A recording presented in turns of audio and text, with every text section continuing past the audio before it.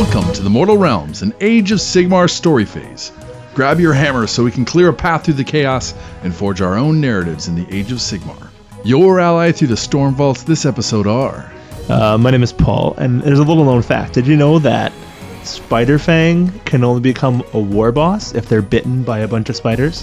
That's why they call it the 4-bitten power. I'm Aaron, and I've been told I remind people of the babe with the power. And this is Eric. And Nagash must be Dwarden, because on Sigmar he be grudging. In this episode, we cover the lore of Forbidden Power, GW's latest advancement of the story of the Soul Wars. The Storm Vaults have been thrown wide open, and the Mortal Realms are hosting their very own version of Storage Wars. Let's see what they find. Paul liked it. Oh, man, that was great. That is, so on point. I'm impressed. How are you doing tonight, gentlemen? Much better after I got that. I'm still enjoying that. That's super good. Have you ever watched Storage Wars? I have. Yeah, it's I totally don't admit what's it to happening. anyone. No. Oddly enough, I have not actually. I just know the concept. Really? Yeah. Nice.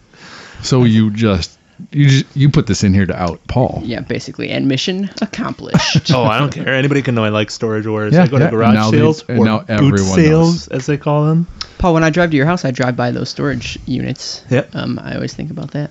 Yeah. So how are you doing tonight? Unless Eric? there's a storm bolt. I'm doing pretty good. It's a busy start of the summer. Yeah. We've got the weather's not been terribly warm, No. but been out in the pool some. Been not my personal pool, the neighborhood pool. Must be nice. Nope. I mean, yeah.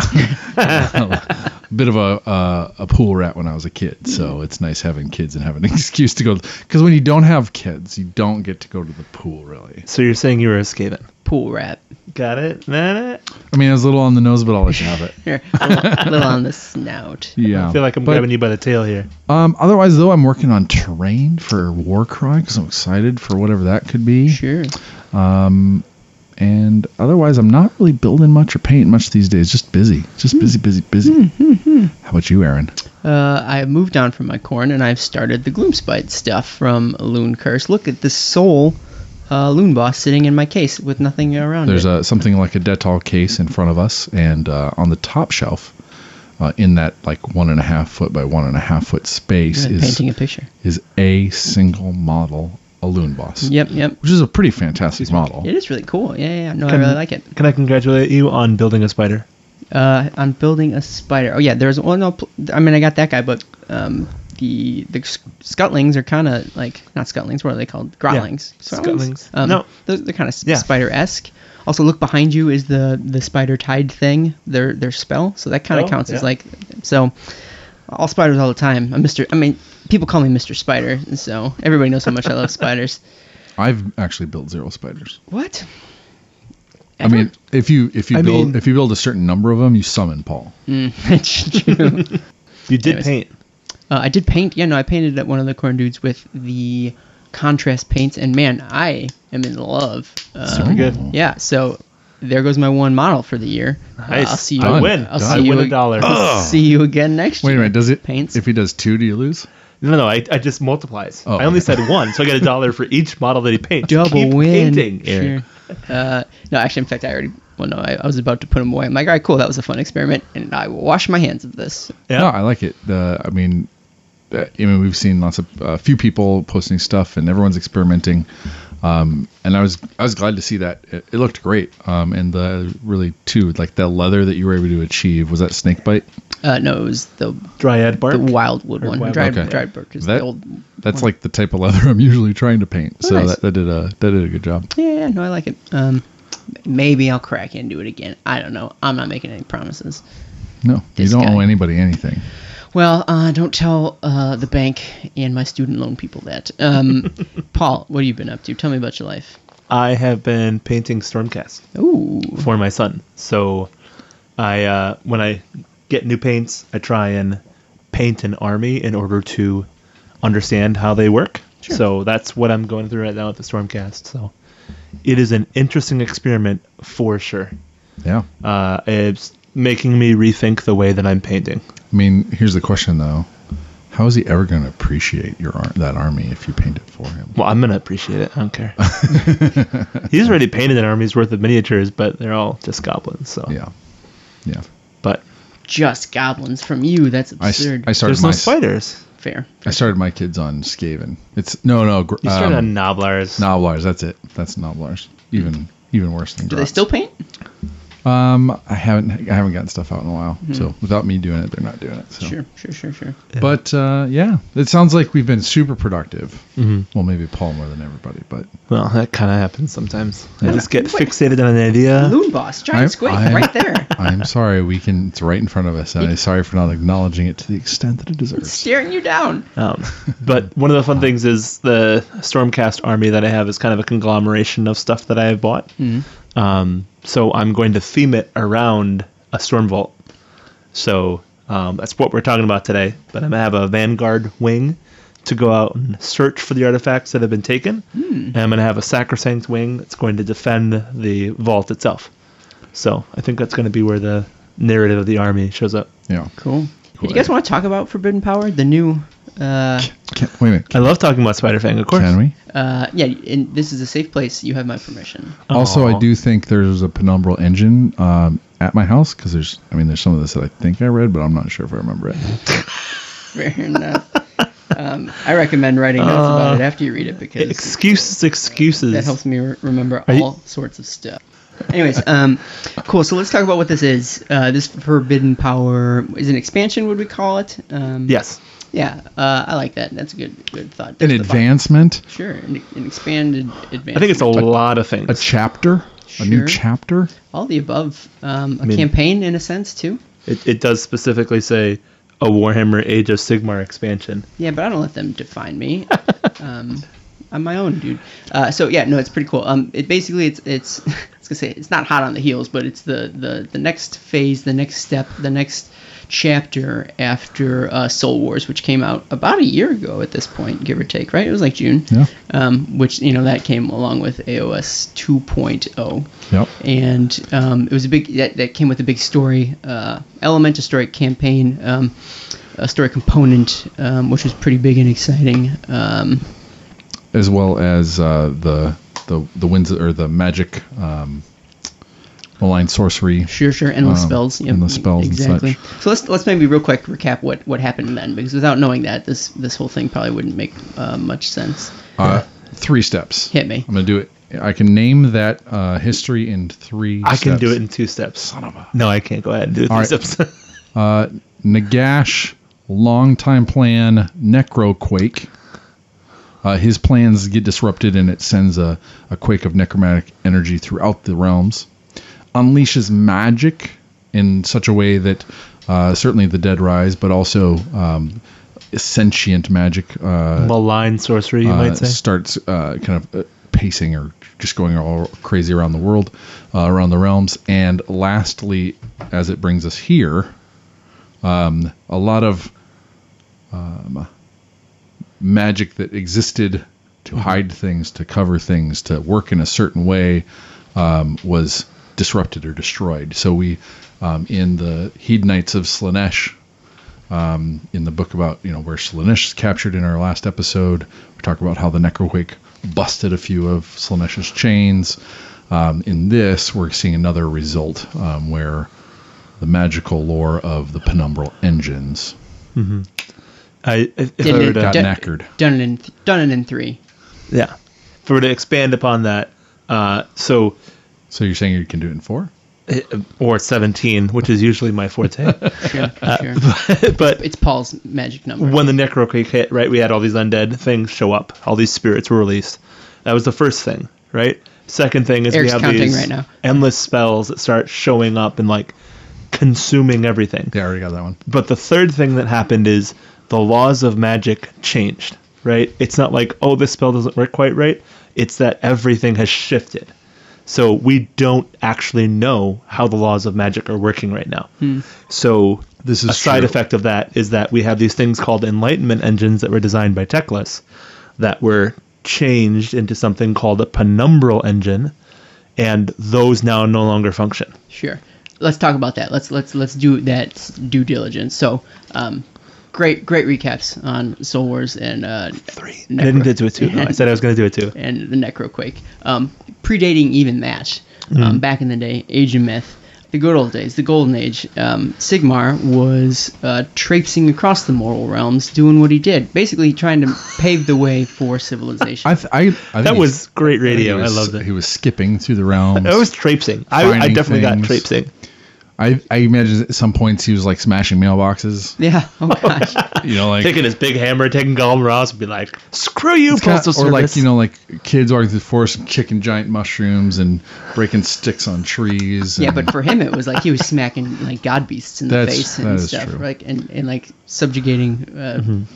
doing a wild bunch animals. of ha and guttural growls Sure. and being all like So, Paul like, They Bunyan. didn't have mirrors, so he did it like in his reflection in like a lake or something like that. Right. He was just flexing at himself. Like, So we're talking about the Grand Alliance here. We're talking about when all 8 gods were basically on the same nope. page. We were talking little bit. before that even, I think. yeah, Oh, I mean, though it could have been around the same time, or before, during, and after, essentially, where he was doing work cleaning Yeah. up the mortal realms back in the Age of Myth, and so he found as he was either working with his pantheon or not, but that like he just shucks, I keep stumbling upon all these like mighty artifacts and things, like they just keep showering down upon me. What am I supposed to do with these things? well, I mean, to the point of like, yeah, when again Age of Sigmar came out, it was like a Dracothian woke him up and showed him the realms.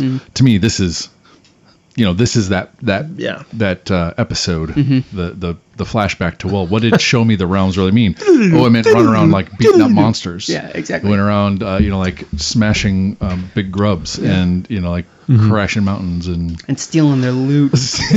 like, Yeah, this is a very visceral. The realms were not empty, right? No. There was a thing here. He found it. He started turning it into what we understand to be the Age of Sigmar.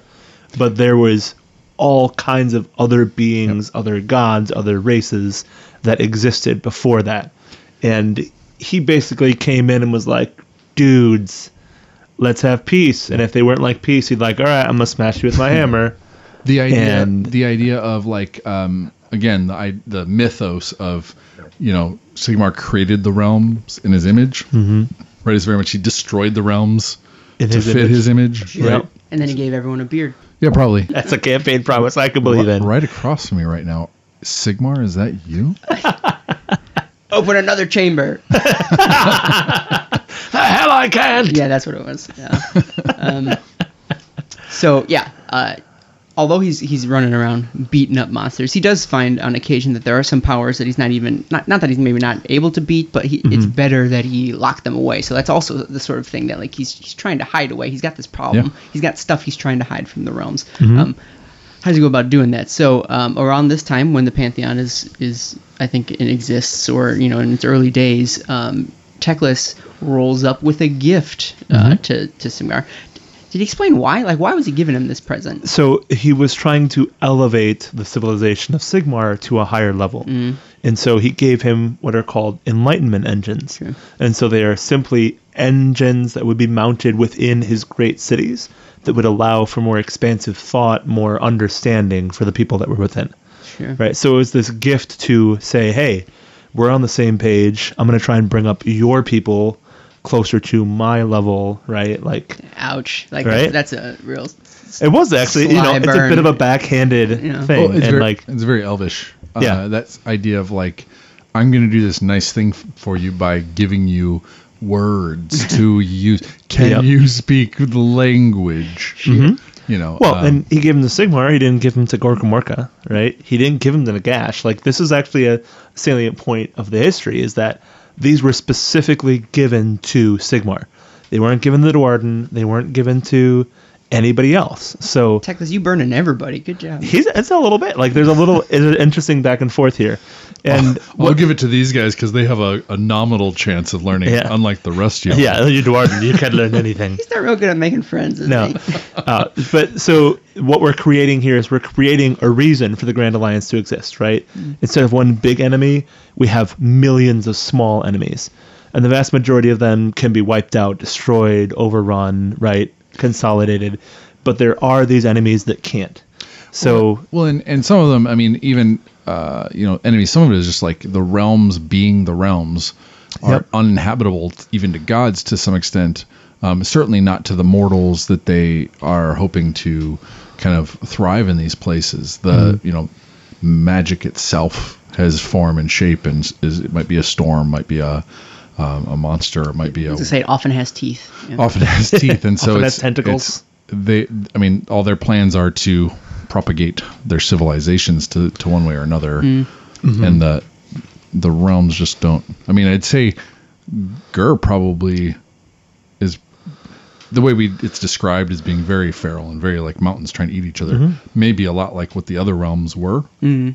But Gork Morka was like, no, I like this. Don't you touch it. You leave it be. That's my mountain that eats things. Yeah. Oh, and if we were to compare this historically to an actual history, this is colonization, right? We have these wild lands, we have these wild civilizations. This doesn't fit my understanding of what it means to be a civilization.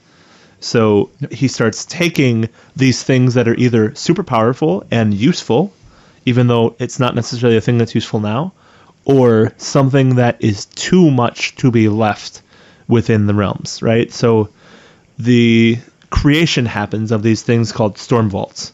So they are either depositories or they are jails.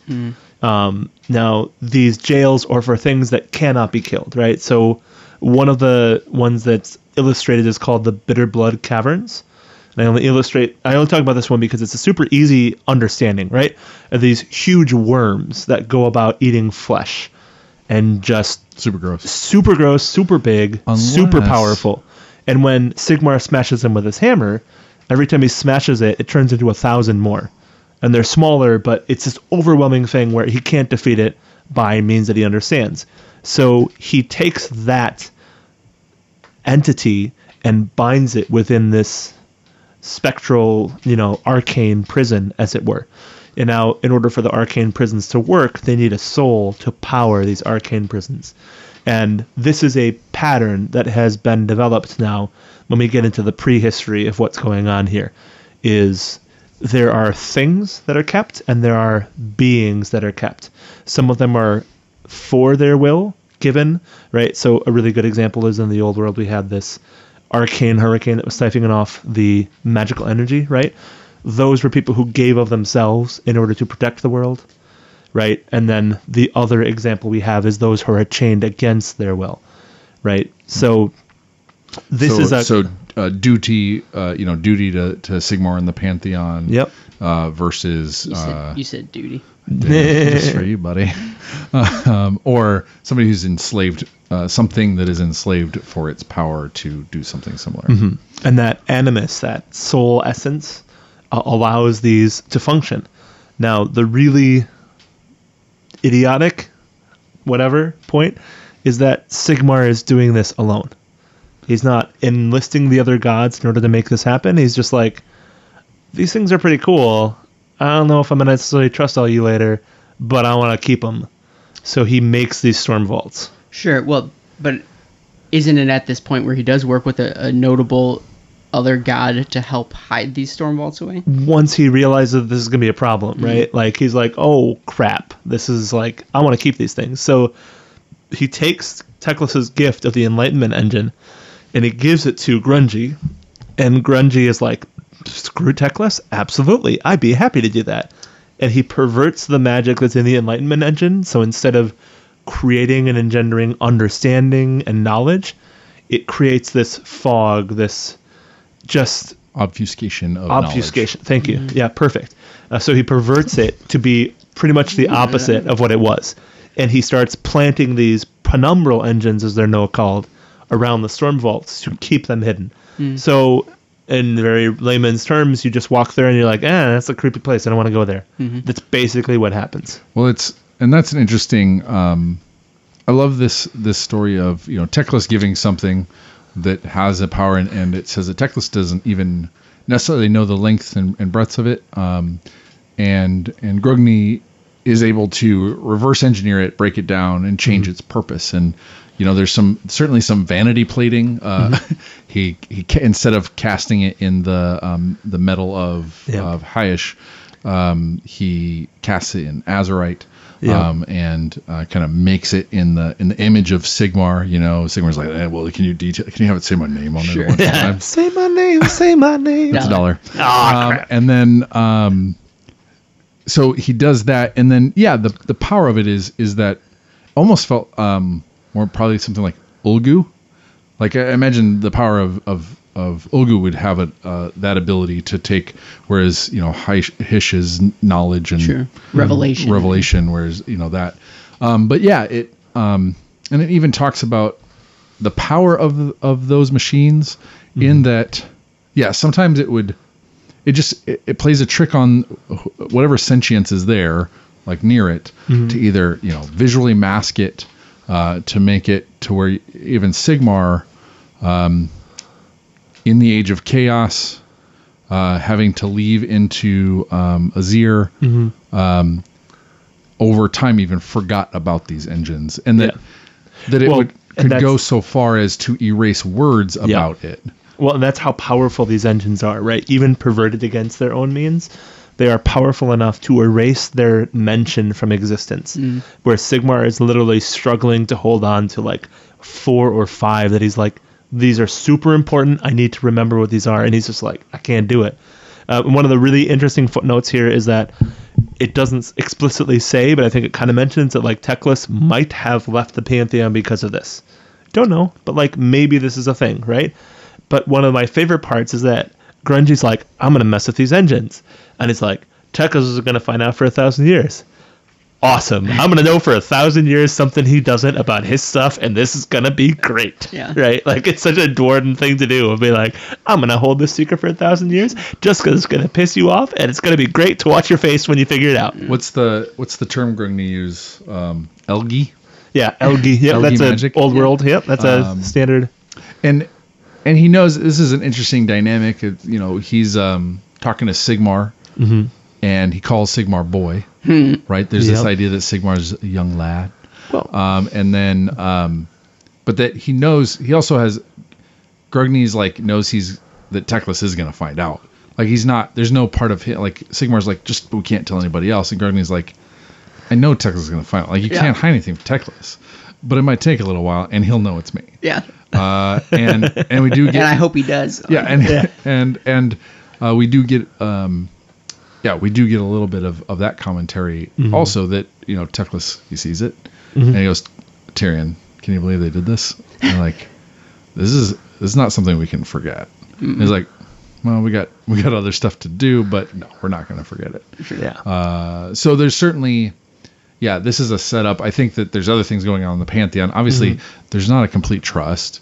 Sigmar is a holier than thou archetype, and so thinks he knows better, or is the strongest, or whatever, and so takes it upon himself to be the judge and jury of these items and to know where they are and whatever. And then lo and behold, like a squirrel, forgetting where its nuts are in the middle of winter. Well, Squirrelmar. Yeah. I've got a contrasting viewpoint, and this might just be me, right? Yeah. I see Sigmar as very much a fatalist, right? He's like, this is too good to last, right? I need to hoard these things away for when I'm not going to be the one joining with the other gods to be able to do this, right? Like, there is going to be something that's coming that will threaten all of us. And it's not that he sees this and says, these are so good, I can't share it with anybody. I think he sees it and says, there's going to come a point when I can't rely on anybody else.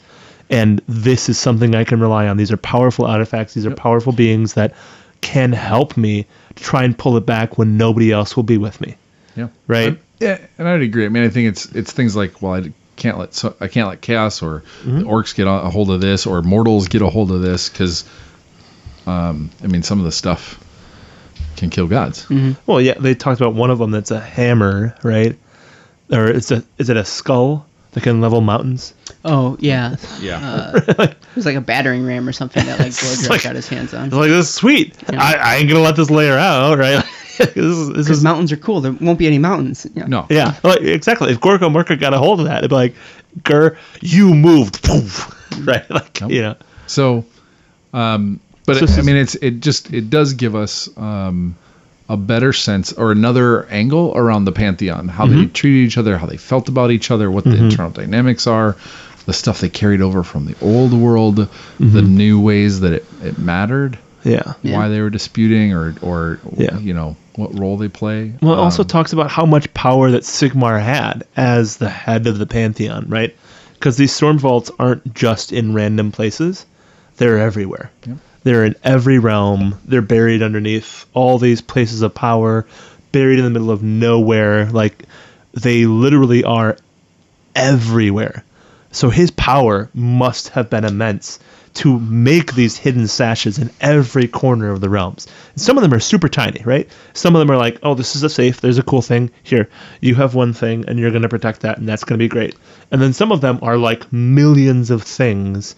And like, if we're going to talk about the Cloister of Ashes, right? That's a really good example of just how huge some of these storm vaults are. Back off. Well, and I'm introducing it so you can talk about it. Stake your claim. So I think another thing I'll say is the reason, I mean, the way they depict Sigmar, the reason why he's in charge is because nobody else really cares that much. Like Teclis and Tyrion, they Wait have... a sec. Is that why I'm in charge of this? Go! He's figured it out! We gotta leave! This is why you think you're in charge of it. No. Is this Pantheon falling apart? It's because of your conversion skills, obviously. Because, you know, Tyrion and Teclis are distracted with their grudge, right? With the fate of elven souls, right, in the realms. Mm-hmm. They're more focused on the soul itself and that lost in Slaanesh. Yeah. Alarielle, I mean, she cares about a realm, and you know, and to some extent gets lost in it. You know, it's just the being in the realm is enough for her kind of thing. The Gorka Mork, again, he's not like structure, organization, purpose. Those are not his greatest concerns. Sigmar is. Well, he just wants to fight. Exactly what right. I mean. And he's got great, like, he's doing great. He's like, this is amazing. I get to fight God beasts. Fantastic. And Sigmar wants to make things. Sigmar wants to order things. He wants to build things. He wants civilization. He wants more of that. Mm-hmm. And so when you've got somebody who's like, hey, I've got an idea for what this could be, and nobody else cares, and even Grungni's kind of like, sure. What? Give me a job. Yeah, give me something to do. Give me something to create. Like he's, so I mean, Sigmar is that guy who's like, hey, I've got a vision. Nobody else has a vision, and with in a vacuum, the person with the vision and the power to do it is going to do it. Well, and he also is very much the embodiment of mortals, right? Mortal humans, short lifetime, fixed goals. We're gonna do this, right? The elves are like, we're gonna figure this out. It'll take us a while. We'll figure it out, We're right? in no rush. The Dwarden are like, meh, whatever. We're gonna be here. Spoken just like a dwarf. Right? Meh. Yeah, exactly. Whatever. And Gorka Mork is like, we're gonna fight stuff. Stuff is gonna be there to fight. And Nagash is like, things are gonna die. Things are always gonna die. I'm always gonna have stuff to do. And Alarielle's like, things are gonna grow. This is great. I got things, right? Like, this is all doing great. And everybody has their own idea of what the world is going to happen. But as in previous incarnations, it's the humans that are driving it forward, right? It's the you know, element that we are supposed to understand as ourselves. These avatars of our understanding of how the world works that are really driving this story forward. Speaking of driving the story forward, But let's talk about some other stuff. Paul mentioned one of the vaults that were interesting. There was another the Ashen Cloister or the Cloister of Ashes, yeah. as we talked about, storm vaults can take many shapes and sizes. So I mean, it's like, you know, some of them are as small as an Azerite homestead, or like your personal house, right? Some of them are as large as cities, or span as big as you could think of something being in the Age of Sigmar. There are storm vaults that big. And so the Ashen Cloister is underneath Hammerhall, actually. And it's interesting that, like, there's a number of times where it might seem coincidental, like, oh, some of these are underneath, like, places that we already know. Yeah. But even though I imagine that there's like some reason they were built there, right? These vaults were built there, and then if Sigmar didn't remember that that's exactly where they were, like some part of his mind that was like, I got it. Why am I trying? We need to build there, right? And they build cities on top of them, and then armies to guard them. All that kind of stuff. You're exactly right. Like he didn't put the vaults where the cities were. He put the cities where the vaults were. Right. Yeah. And so underneath Hammerhall, actually, but there's also one under Hammerhall Gyra. But the one under actually, I mean, this is what I love about the Storm Vault concept is that it just can be anything, right? That's the thing we love the most about Age of Sigmar. That can be anything. So here are some of the things. Could it be a basement office / recording studio? Oh, it could, and it could be a filing cabinet room, or a room of models. What? That were used to plot out wars in the age of. We're looking for a name of the studio. The Storm Vault. The Storm Vault. Okay, dubbed. This place is dubbed the Little Storm Vault. The Little Free Storm Vault. The Little Storm Vault. Live from Storm Vault Studios. So here's a couple of the things. Here is the Blade of Fulmination. Sigmar smote the King of Ashes, but his sword was remaining, so it's sitting here in kind of a King Arthur. Real ash hole. Yeah. I don't have to bleep that. There's a type of Hydra trapped in here. There's a Ember Serpent, which is just kind of made of magic that's hidden here. There's a lake, kind of, you think of like where you've got the canals and all that kind of stuff, but the bottom of that thing is so deep, it's the abyss. It goes into the void or something, and the creatures underneath there are so mass and crazy. One of the cool things there too, and to the point Paul was making, in terms of willing servants to these. The 4 princes of Ashkarada, the greatest of the God King's fire sages, in death they serve him still and shall forevermore. And so there's this afterlife for these mages where they're in this Ashen Cloister to kind of help protect and guard and probably power the Penumbral engine here. So, and this one, I mean, it spans. Aksha has, or Hammerhall Aksha has the city, and underneath that it has all of the. They're not aqueducts; they're lava ducts, basically. And so even below that is where this Storm Vault is, and it spans the entire city. So just layer on layer on layer of mystery, and like you could do so much if you just. You're thinking RPGs, aren't you? Yeah, a little bit of. I can see the look. You got the RPG. Well, look and we know that Age of Sigmar RPG starts in Hammerhall, doesn't it? Isn't that one of their first places? Maybe. Or at least in Actually. I think they're on the Flamescar Plateau. Maybe. Okay. I can't remember. No, or the Parch? Where's that?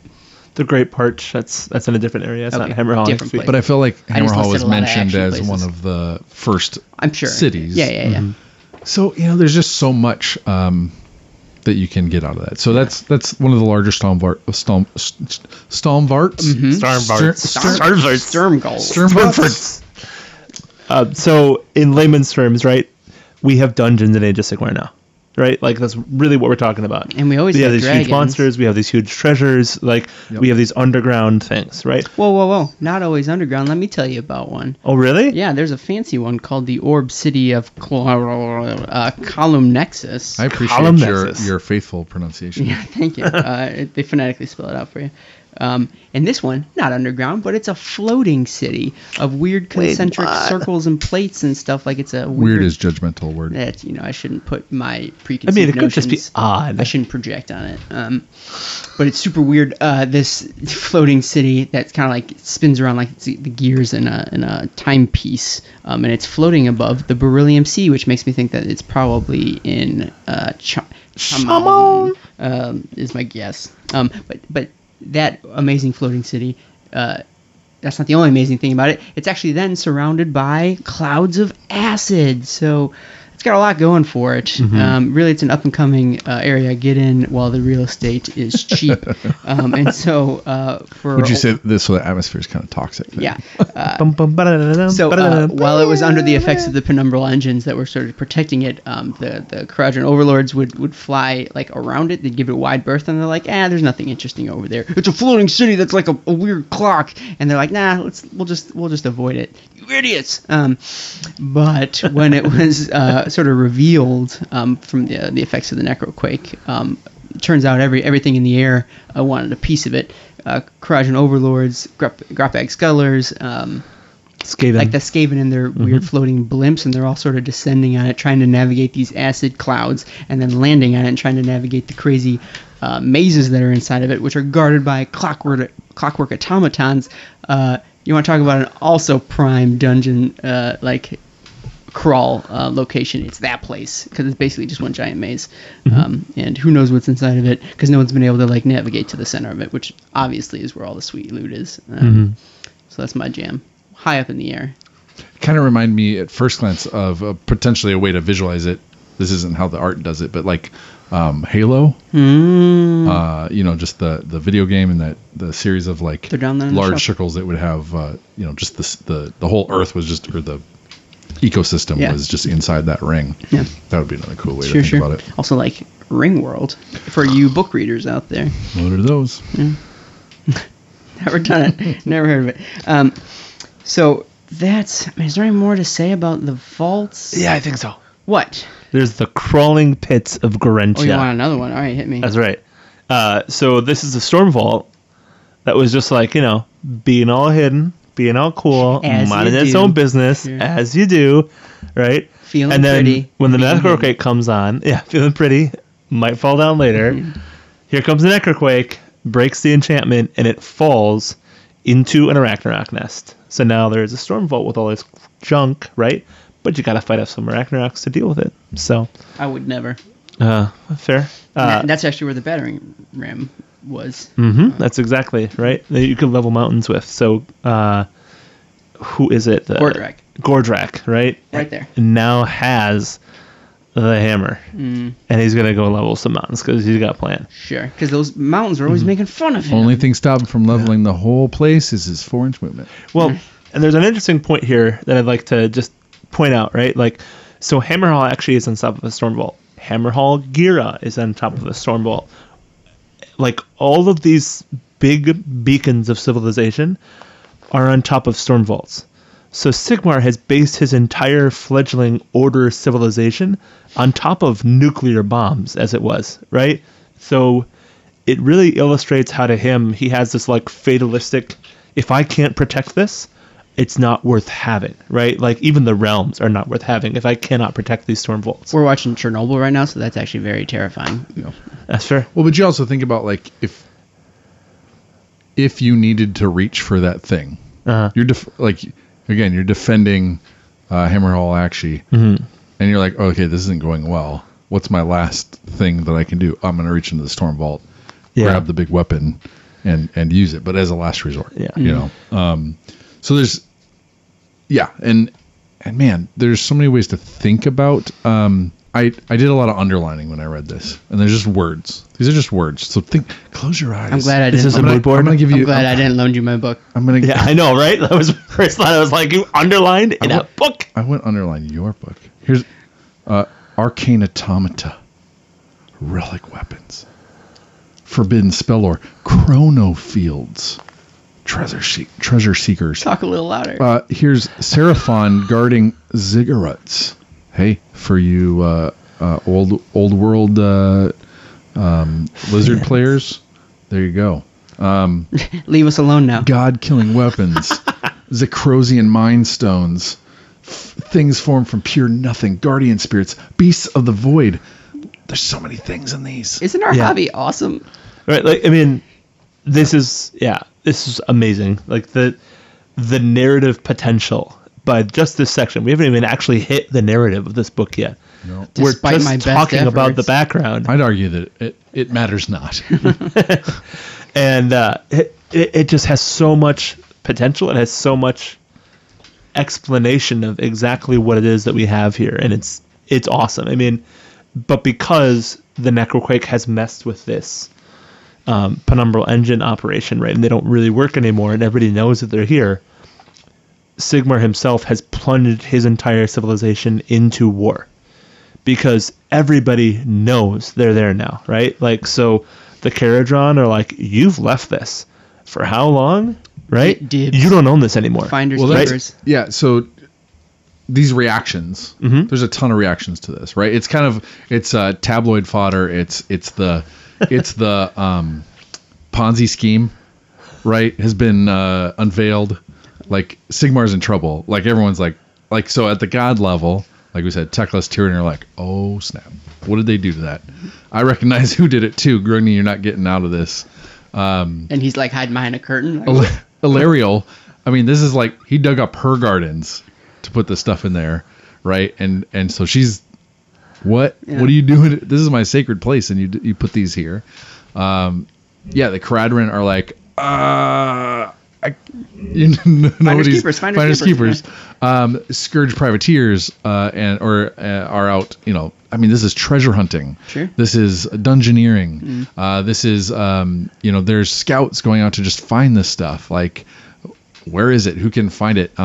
The Deekpen are like, how can we use these to steal everybody's souls? This is waiting outside the Warhammer store on Warhammer Day to get the tokens that are only available on that day. Sure. Get out. By the way, can one of you go do that? Yeah. Excellent. We'll see what we can That'd be fantastic. This won't come out until after, but yeah. So it's oh gosh, one of my favorites was the sea elves. Yeah, Deepkin. Deepkin, yeah. Looking at, they're like, oh yeah, there's treasure, but man, the Penumbral Engine. Oh yeah, that's what that was. Yeah. Like, there's two parts of that. There's like, one, we could be hidden, and two, it can purge our memories. Sure. Like, just that idea of like, they're trying to get away from the sensation and the memories of Slaanesh. Mm-hmm. Like, could we just like go into like a deprivation, like just burn it away? Just burn it away, and like, let's not, and we'll just be in bliss. Yeah. Like, there's just some just cool reactions to finding out about this stuff. Well, and we have motivations for a bunch of armies that didn't necessarily have the best motivations for why they'd be fighting. And they have some solid, awesome motivations now for fighting battles around these storm vaults. Like what? Well, just like the Caradhran overlords are like, oh, we're sellswords. We kind of like, we're merchants. Money is everything. That doesn't really go well with being like, I'm going to go fight a battle, right? Because, well, what happens if your ship goes away, right? But if they're like, hey, there's this stuff and it's money and I need to get it because it's just sitting there and it's free and the code says I can take it, right? That's a whole lot more believable scenario for me for a Caradhran Overlord battle than like, I'm going to come down out of the skies and fight you in a battle because there's a thing. Well, certainly not a battle of passion. Yeah, exactly. Like, they're gonna protect something. Mm-hmm. They're gonna be hired for something if they know the odds are well. But yeah, this is it's a salvage operation. It's there's so many ether things that they could harness that ether into something. I'm sure there's a storm vault full. Like, what if Sigmar found a bunch of Urgold, put it in a storm vault so the Fire Slayers couldn't get it all? Well, I'm remembering a story. Crazy would that be? There was I think, where did I read this? There was once a vault that was full of both Aether Gold and Urgold at the same time, and both the dwarf factions had to fight each other after. Where did I read that from? I think it was in the book. Was it in this one? But I also just read the Fire Slayer. I don't know. That Penumbral Engine at my house. But just think about that for a second, right? Like if Sigmar had a storm vault, and he filled it with Urgold, and he filled it with Aether Gold, right? So he filled it with the power of the Caradhran, and he filled it with the essence of the Fire Slayer's god, right? Has Sigmar betrayed the Fire Slayers? That's what I was just saying. Exactly. Thanks for spelling it out for everybody. I wanted to. In layman's but I mean that idea of like, I mean, him hoarding things that aren't necessarily his,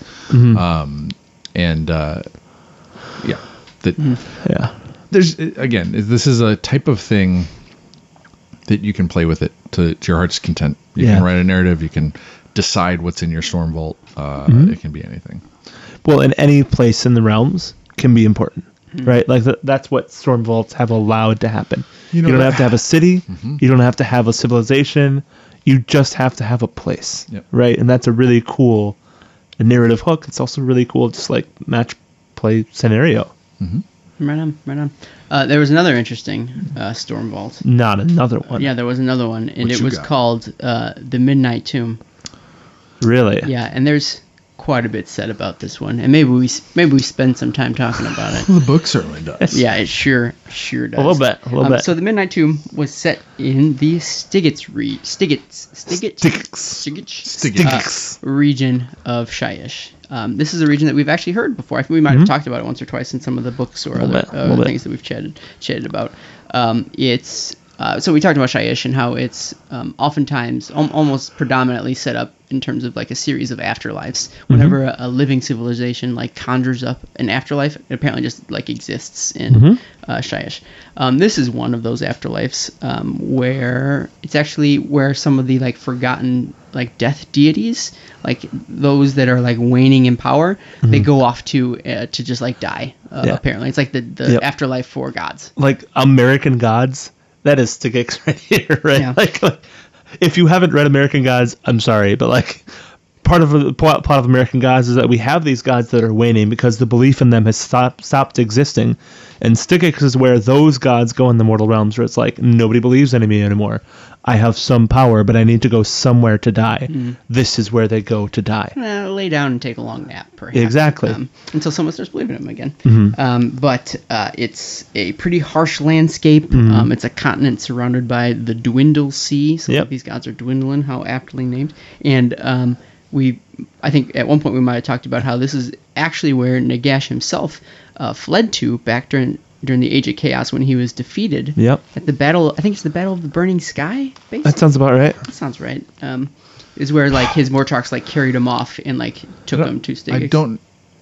Because Battle of the Burning Sky is where he did not come to Sigmar's aid, and then Sigmar chased him down, destroying a bunch of stuff in Shyish,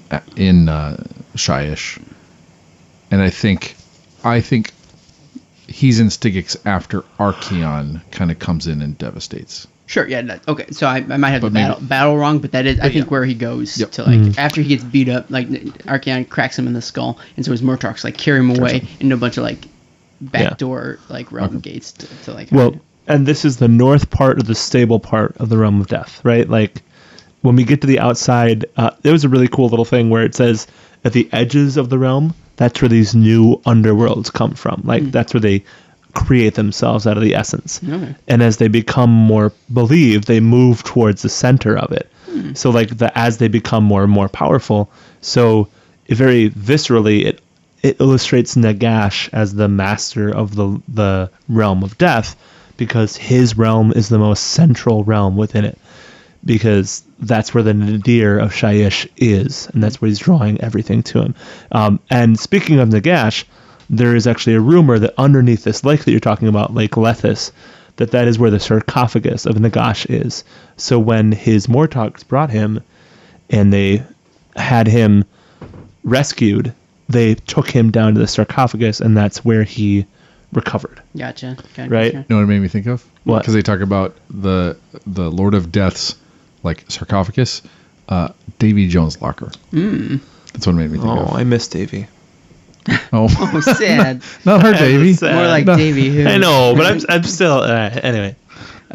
So they paint a little bit of picture. I like how they're using a lot more maps, and they try to like flesh out the locations quite a bit. So I like how this Stygics is actually fairly populated despite its. I always, from the description in Undying King, I always thought it was like just like a pocket realm similar to like Valerial's. I thought so too. Yeah. Like it was just not a place you could go, but this is very much a place you can go. Definitely. Yeah, and all sorts of people are going there. Or where people went. Sure. Or both. Sad. They go and went.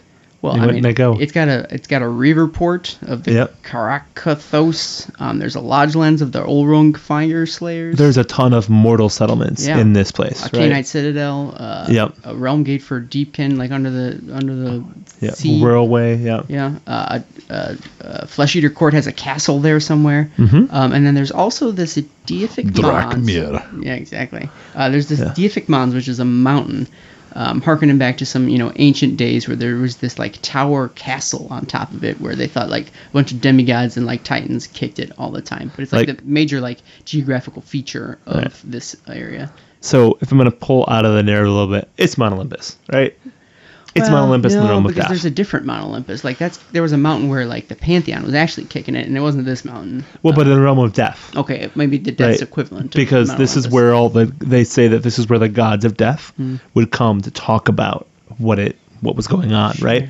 Which is a really is that a sweet metal this was your name? This was your grandpa's Pantheon. This is really fleshing out the Realm of Shyish a lot, because not only does it explain how these subrealms come into being, not only does it explain like how power is gathered in this realm, but there's also like they have meetings, they have summits and conferences to talk about how they are actually managing it. So the belief in the afterlife not only creates the sub-realm itself, but it creates a Bureaucracy.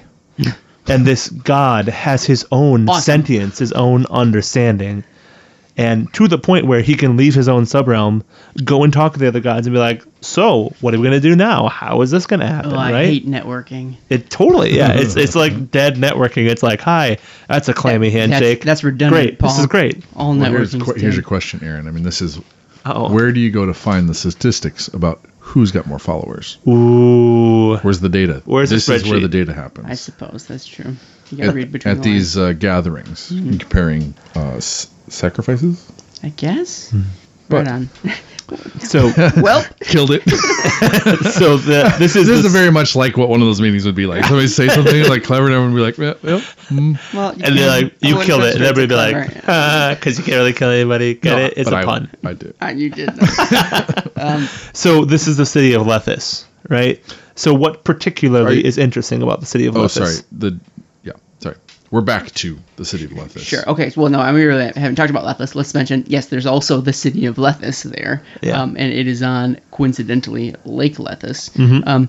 So this is where we're narrowing it down. We're focusing more and And the- more where the story's going to think- take us to. Now the way we get into here to Styx, the way we know more about it, or Sigmar got into here, was a battle, the pushing the Great Pretender into here. So there's a in the Realm Gate Wars, Sigmar and the Anvils found this place through smashing through the this Slaanesh Pretender god, and then kind of like, oh, what's this? So is all of this stuff like the Reeve Report and stuff after that? Is this after the Realm Gate Wars into that period of time, or the Soul Wars, where we get all these ports, or were they there before? I don't. It didn't say specifically. I bet you some were before, some were after. Like I bet you some of these are ancient strongholds that existed maybe from the Age of Myth, or some of them were maybe made or founded after the Age of Chaos and after the Realm Gate Wars. But it doesn't say one way or the other though. Cool. But yeah, so the Anvils of the Heldenhammer, they forged sort of a beachhead in the area. They cleared out one of the Slaaneshi pretenders, and from one of his greatest defeats, they planted a city right on the shores of Lake Lethis. Paul wants to say something. This is a super random point, but like, it's called the Great Pretender, right? He's pretending to be a god that is dead. So it's just a really cool little narrative hook to be like, the Stormcast are here because they went to go drive out a guy who's pretending to be a god that's missing, right? Like, so a god of the dead god. If you guys want to hear more Super about cool. Slaanesh and the pretenders to his throne, listen to our last episode, He Knights of Slaanesh at Battletome. Or you could look it up on Amazon Music. They have some great music, The Pretenders. Sure, it's true. So it sits on the shores of Lake Lethis, which is also pretty interesting. The lake isn't just a lake. When is a lake not a lake? When it's a magical lake that steals the memories of anybody who falls in, which very reminiscent of the Deepkin, who sometimes hang out in this lake, actually. Yeah. Seems like it was made for him a little bit. Yeah. Well, and like, to be honest, when I was reading the background for this, it also reminded me a lot of the background I wrote for the Gibbering Dome, because it's all about memory and losing memory, and like how in my background I wrote that you ate parts of this like void stone and you would lose some of the memories, and there's also that benefit where you can lose some of your memories intentionally. Sure. But if you fall in, you're lost, right? Like, you can't even remember who you are, and all your memories are gone. Feeling a bit lethargic. Oh, let it go. Let it go. So let's talk about the city. See, that was a trap. You fell right into it. It was. So Lethis is a pretty solemn place. It's a mausoleum type city, which I think is we're kicking it in Shyish. I'm sure almost every city is a mausoleum city there. And they actually a lot of the residents worship the goddess Morda, which is an old ancient goddess of the dead that, rumor has it, escaped the clutches of Nagash. I want to hear more about this god. Well, she was an ancient deity who, rumor has it, escaped the clutches of Nagash. No, get it, because Mor was a god in the old world, and now it's Morda. So I want to hear more about it. I don't have any more to give you, man. Like, I just told you everything. So Mor was a god of the dead in the old world. Yes, I know. Ravens, he was worshipped by Empire. So this is a reintroduction of a really cool kind of just interesting free people's interpretation of what it means to be a god of the dead. And it is not Nagash, it is more. Sure. I have a garden of more somewhere over there. Exactly. And they hope or they think that this, Morlethus. like the protection of Morda, is actually what's keeping like the undead at bay, like away from the I city. feel like there's an animal that really like sticks to this area, right? There's an interesting dynamic here beyond even just Ravens. the raven. Yeah. So it's referred to as the bleak raven as the herald of the god Morda. But the anvil's there because again, we're dealing with reality that goes surreal, right? We're dealing with reality that death magic is real. Demons are real. Honestly, yeah. I still don't believe it. So there's this death god who supposedly escaped the grasp of Nagash. So there's a lot of respect and there's a lot of and for the anvils of Heldenhammer, they pay their respects to it. They think about it. There's almost a worship, I guess, type behavior. And the devoted of Sigmar in this place are kind of like, well, I'll allow it as long as there is, also a mention of Sigmar or practice or ritual to Sigmar. So it's this weird dynamic where the humans are kind of overseeing the Stormcast, or there's just a enough political power to where there's seems like there's a little bit of conflict. Which is rough because like even the Stormcast are like, you don't understand. Like I've met Sigmar, like he's cool, but like this other guy is like, you don't tell me who to worship. Like me and Sigmar are like this. Well, and the other thing is because he's sending the anvils of Heldenhammer, right? Or the anvils to Shyish, right? These are the souls that Sigmar took from Nagash that have been reforged into Stormcast that he is now sending back into Shyish. Yep. So this city itself is like the height of, I don't know, pride. What do you call it? Sure. Of Sigmar Like to be like he's taunting Nagash. He's- standing exactly. right in front of him. What's more Shyish Uh-huh. than Lethis in Styx? I mean, come on. Can't Yeah. be beat. So one quick, again, just side note, right? This is my opinion. This is the AOS version of the Tower of London, where you've got these really somber headsmen in this jail where they kind of keep everybody together, and there are these ravens that signify it. So anyway, Never heard. it was super cool. Quit trying to make it British. I'm kidding. It is British. I've heard like, it. there's I've heard nothing it's I can do to more make it London. more British. Cool. What else? I'm going to talk about other interesting parts of Lethis. Yeah. For Yeah. instance, there's the Vale, which is the main realm gate there, and it actually is a realm gate to a wide range of places. But where it goes depends on the phases of the. I'm going to say the moon, but it's probably High Sigindil. Hi, Sigindel. Sigindil. Yeah. So it's one of those, it's one of those fancy realm gates that go to a different place depending on what time of the day or time of year. In my day, 41. realm gates went to one place and it was uphill both ways. I prefer my realm gates to only go to a place half the time. Otherwise, it's turned off. I bet both those realm gates exist in the Mortal Realms. I'm Just going to positive. point out. Yeah. And so this one goes to Azir when Sigindil is at its apex, when it's at its highest peak. So like it is a point of like reinforcement or a connection to Azir, but only sometimes. And I wonder if that will come into play later. So you're Who telling me knows? there's a storm vault, a great city, a host of civilization, and a realm gate directly to Azir. Mm-hmm. No, I don't know why anybody would attack that. Yeah. It's true. It's got everything. Well, and Not the a target. anvils Not a target. of the anvils also have their Stormkeep here. Yeah. Right? And there's this huge graveyard that is just this huge open space that they protect. They don't allow anybody else to come into, and that's where the veil itself is.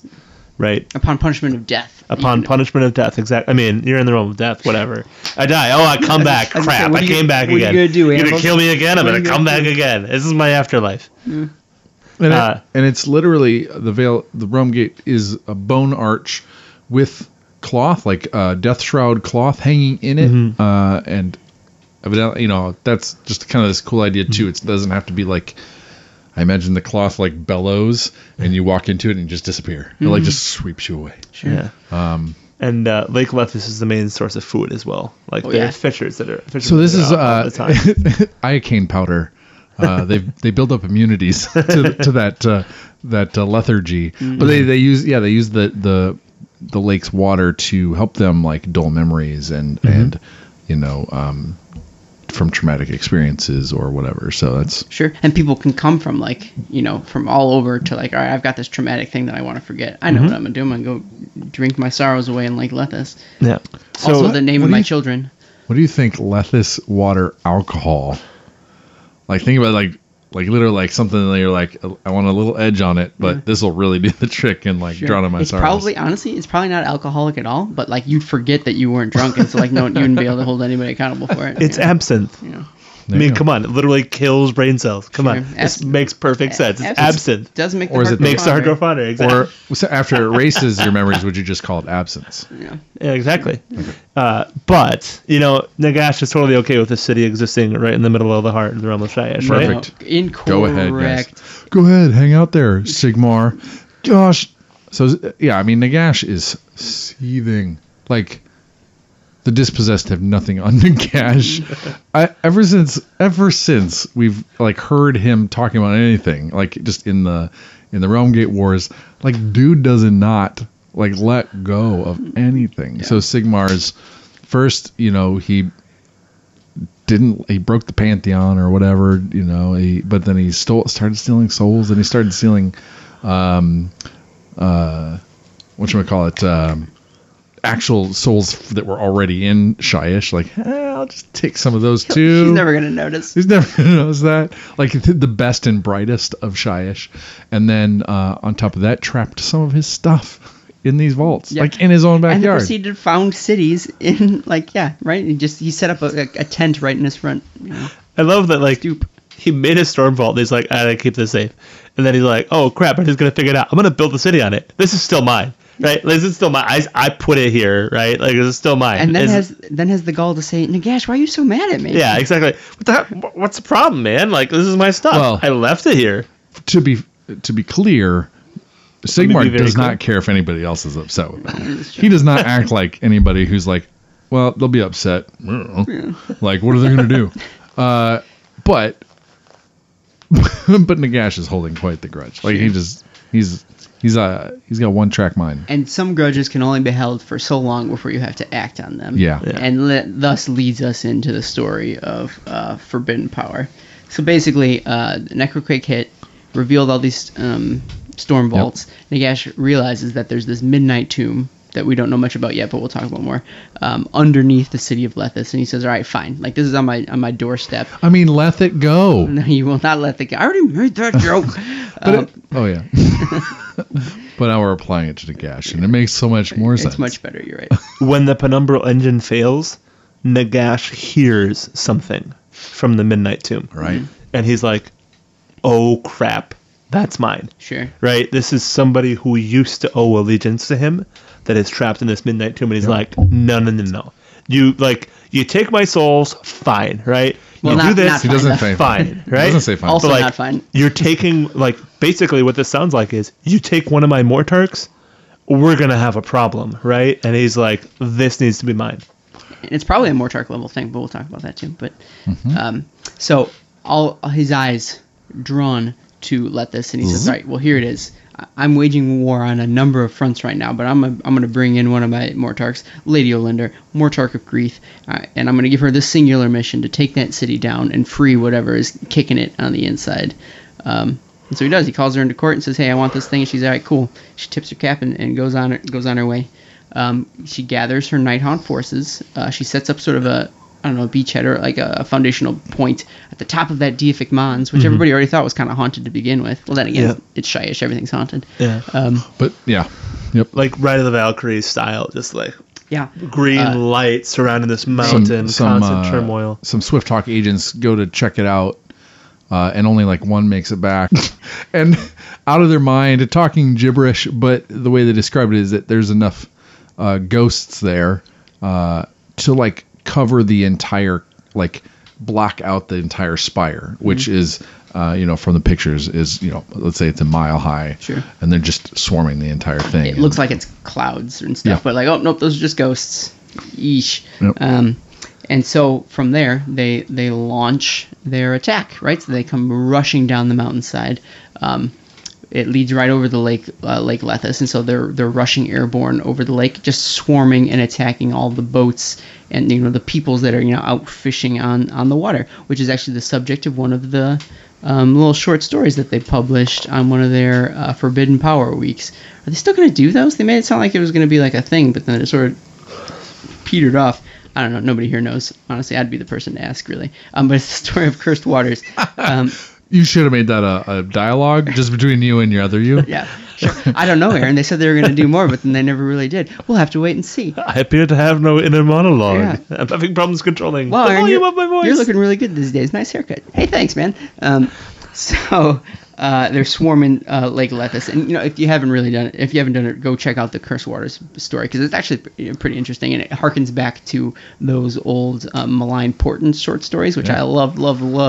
Honestly, some the AOS fiction is almost always at its best when it's short and condensed, and you can really cram in a lot of emotion and feeling into it, which this one totally did. You get a perspective of the people on the boat seeing both the Nighthaunt swarming down the lake, basically this huge tidal wave attacking folks, and then the quote unquote saviors that come rushing out of the water alongside them. But this is where the Deepkin forces of this area rise to sort of face off the Nighthaunt. So it's there's kind of a big call at this point, because the forces of Lethis see this coming, and they call in for reinforcements. Yeah, exactly. They're signaling to Azir. They're putting out to the Caradhran fleets that are ransacking a vault over to the right. They're going so far as trying to see if the Carrion, one of the Carrion kings, what is the Castle Drakmir, if they'll come over and help them out. Sure.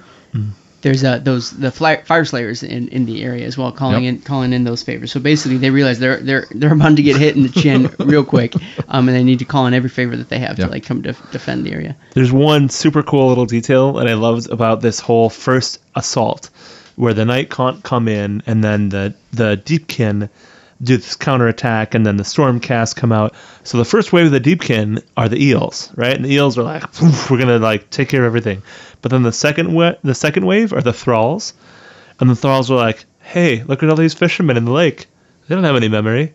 Hey, let's just steal their souls. Nobody's gonna know anyway. They can't even remember the people. So they just start harvesting the souls in the middle of the battle, because they're like, we need these. These are awesome. Opportunistic. Exactly. When you're always battery half full, you take every opportunity to charge back up. Look, if you're playing a game of StarCraft, you need to be able to focus on the battle, but then also your base back home. You got to be harvesting your resources.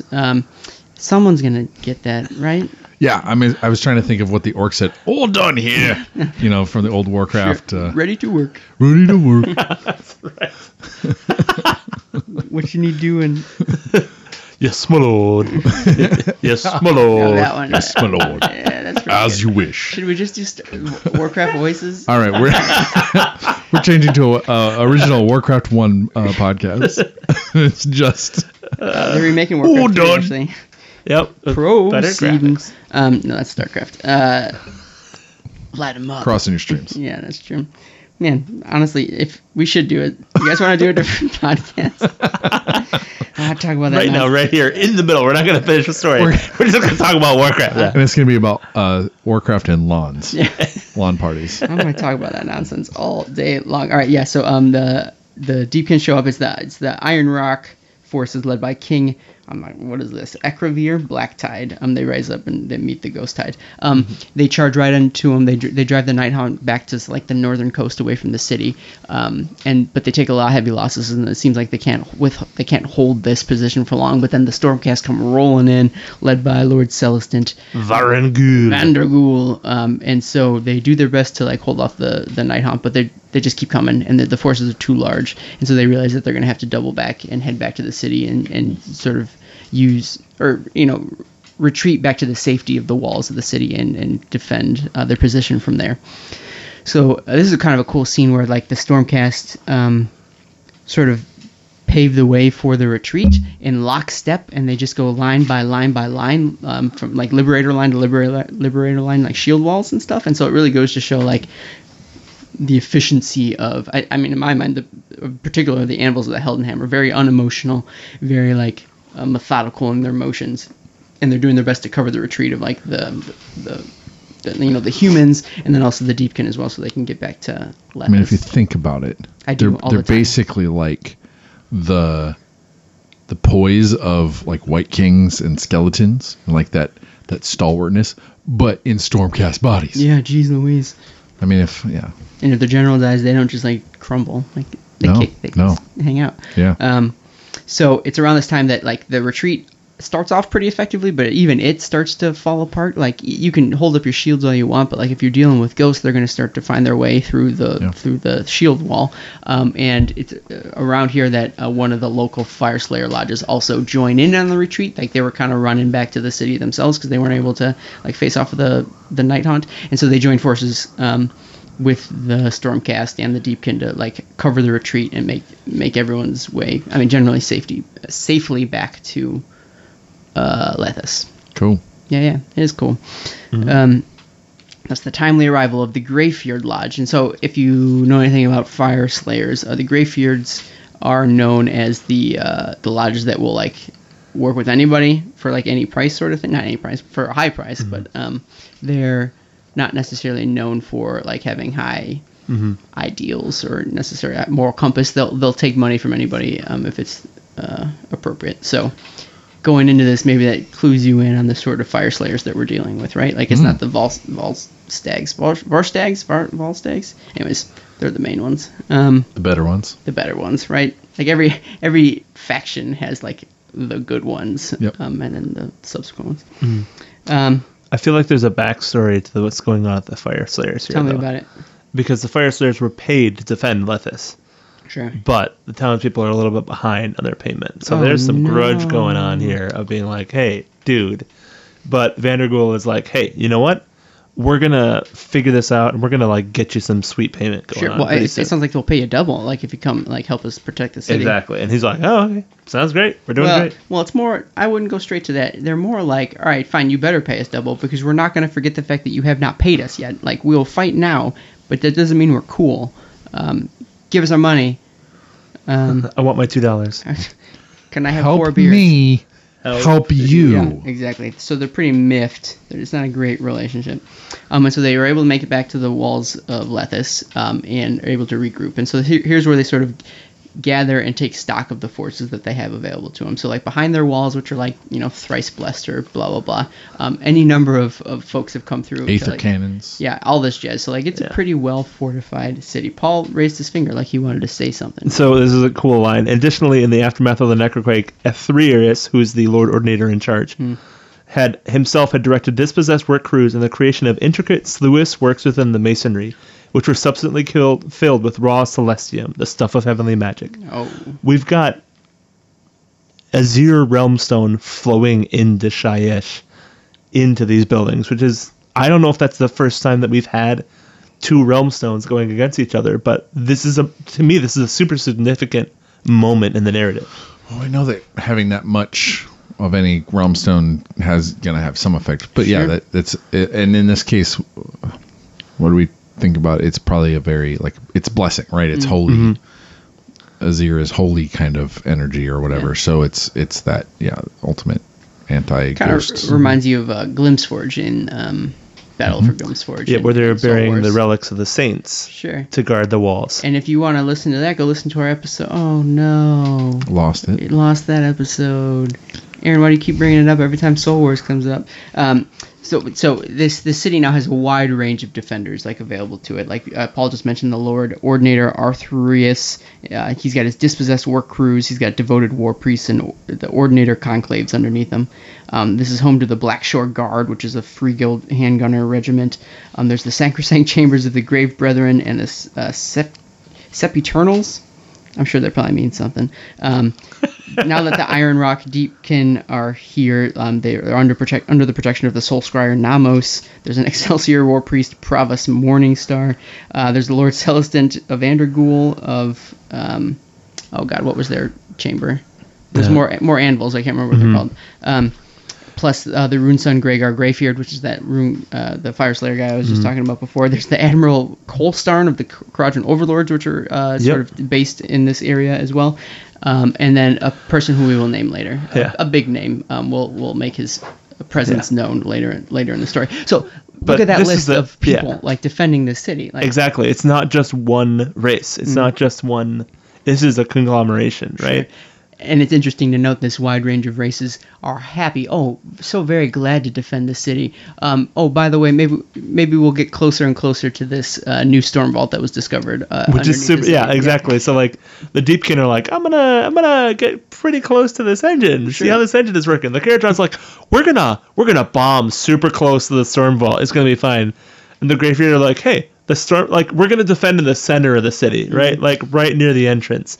And so the only people that are like actually defending the walls are the Free Guild, the Stormcast, and the Devoted. And they're like, what more do you need, man? Yeah, and they get overrun pretty much immediately because it's like, what the heck are you gonna do against like this massed onslaught of Night Haunt and Deadwalkers? Yeah. And this is the other thing, is that it's not just the Night Haunt. There's also this huge mass of Deadwalkers and Necromancers that are here as well. So there's an alliance on both sides. Yep, exactly. So fast forward. The city's now under siege. So the Nighthawk roll up to the doors. The Deadwalkers roll up to the doors as well. There's hordes of zombies surrounding the city, and they're just getting lit up by the cannons that are mounted on the city walls. The Karajan Overlord ships are running strafing movements against them, and again just blowing them up with their guns. But there's the numbers are so large such that it hardly even matters, and they start sieging the walls. They have these big giant bone siege tower constructs, and so for every one that gets dropped, like another 3 rise up to take its place, and eventually they do take the walls. They plop their little gangplanks down, and the walls themselves are overrun with just like that, with dire wolves and other like zombies and stuff. It's like 3 minutes to midnight, right? Like everything is going to be totally fallen. And you know what? It's like 3 minutes to midnight for this realm gate as well. Right? So like in no time at all, it's not going to lead to Azir. It's going to lead to somewhere else. Sure, exactly. So they need to settle this quickly while they still have that gate open, so that if they wanted to get like reinforcements or access to Azir. So it seems like the defenders are kind of holding their own, but they're slowly losing ground on the walls, and the gate seems like it's being taken. So like who's guarding the gate right now is some Stormcast, but then it's also the Fire Slayers, and they're like, Fire Slayers defend the gate. That's exactly what they said. That's a direct quote. And the Slayers are like, yeah, no, that we'll do our job. We'll do what we're sent here to do. Surprise, no, they don't. They betray the Stormcast, and they stab them in the back, and they flank them on the side. Because what jerks? Yeah, what jerks? Because it turns out they were coerced or outbid, I guess maybe, by the Night Haunt. So at some undetermined time previously, some haunted specter approaches the Rune Sun and sort of gets into his brain and tricks him and turns him against the forces of order. I was going to say, Lady Olinder didn't offer more. She just gave him a lot of grief. Oh, that's true. I feel like we're talking about Soul Wars again, where we have like one person that was talked into betraying the. Why do I keep bringing that up? I don't know. That's how the Night Haunt operate, right? They get into your head and they and these guys especially. I mean, there's a lot of talk in the Night Haunt about the betrayers and the people that are kind of turncoats, and so this is, if they can find that as their way in, right? That's how they break ranks. That's how they. I mean, that's psychological warfare, right? That's part of their MO is the screeching, the amassing, the say, hey, we're coming, warning you, all this kind of stuff. So and also stabbing with ghost swords. Stabbing with ghost swords. So I mean, if you're the only army with ghost swords, why not stab with them? Yeah. So this 1 minute to midnight, and somebody comes through the realm gate. Dun, dun, and who is dun, it dun, but the Celestin Prime? So this is kind of cool, where he's clothed in the Anvil's finery, and his actual personality changes, right? So it's not just that the armor changes, but the actual being inside of it has some change done to himself as well. Because there's only one Celestin Prime. He's the first Stormcast that was reborn. I've gone to a tournament. I've seen plenty of people have Celestin Primes. Like, it's all historical reenactments. Okay. It's all different times, so it all works out. What if there's Celestin Prime 1 and Celestin Prime 2? What if there's Celestin Optimus Prime? Then he's in disguise. And he's a semi. But what if it's like Prime? But I agree. It's one of those things where there's a lot of heroes that Games Workshop puts out that are like, oh, these are Hammers of Sigmar, and you're like, oh. But I wanted Knave to be in my army, but my army's anvils, or my army's, something else. That's why you paint it like the box, like I do. Yeah. But the Celestin Prime, everyone usually paints the Celestin Prime like their army, like fits it in. And this is the first time that, I always assumed, like, yeah, he could just probably changes his armor. Doesn't belong to one chamber, so just his armor changes, whatever. So this is just, it is cool to see kind of what does that actually mean? What does it look like? Well, his voice changes. He's like this gravel death aspect to him. Do you think he's like mocking them? He's like, hey, I'm the Celestin Prime here to help you, and I'm all grim and emo, and I've been in the Shires for so long. It's been a long time since I've been to the beach. Is it like when you do like a D&D voice, where like we weren't?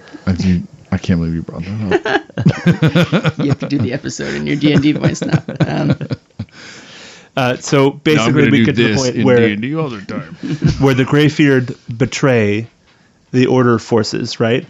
And so everything is lost. The militia start breaking, right? Like Vander Ghoul gets killed and his soul ascends into the heavens, right?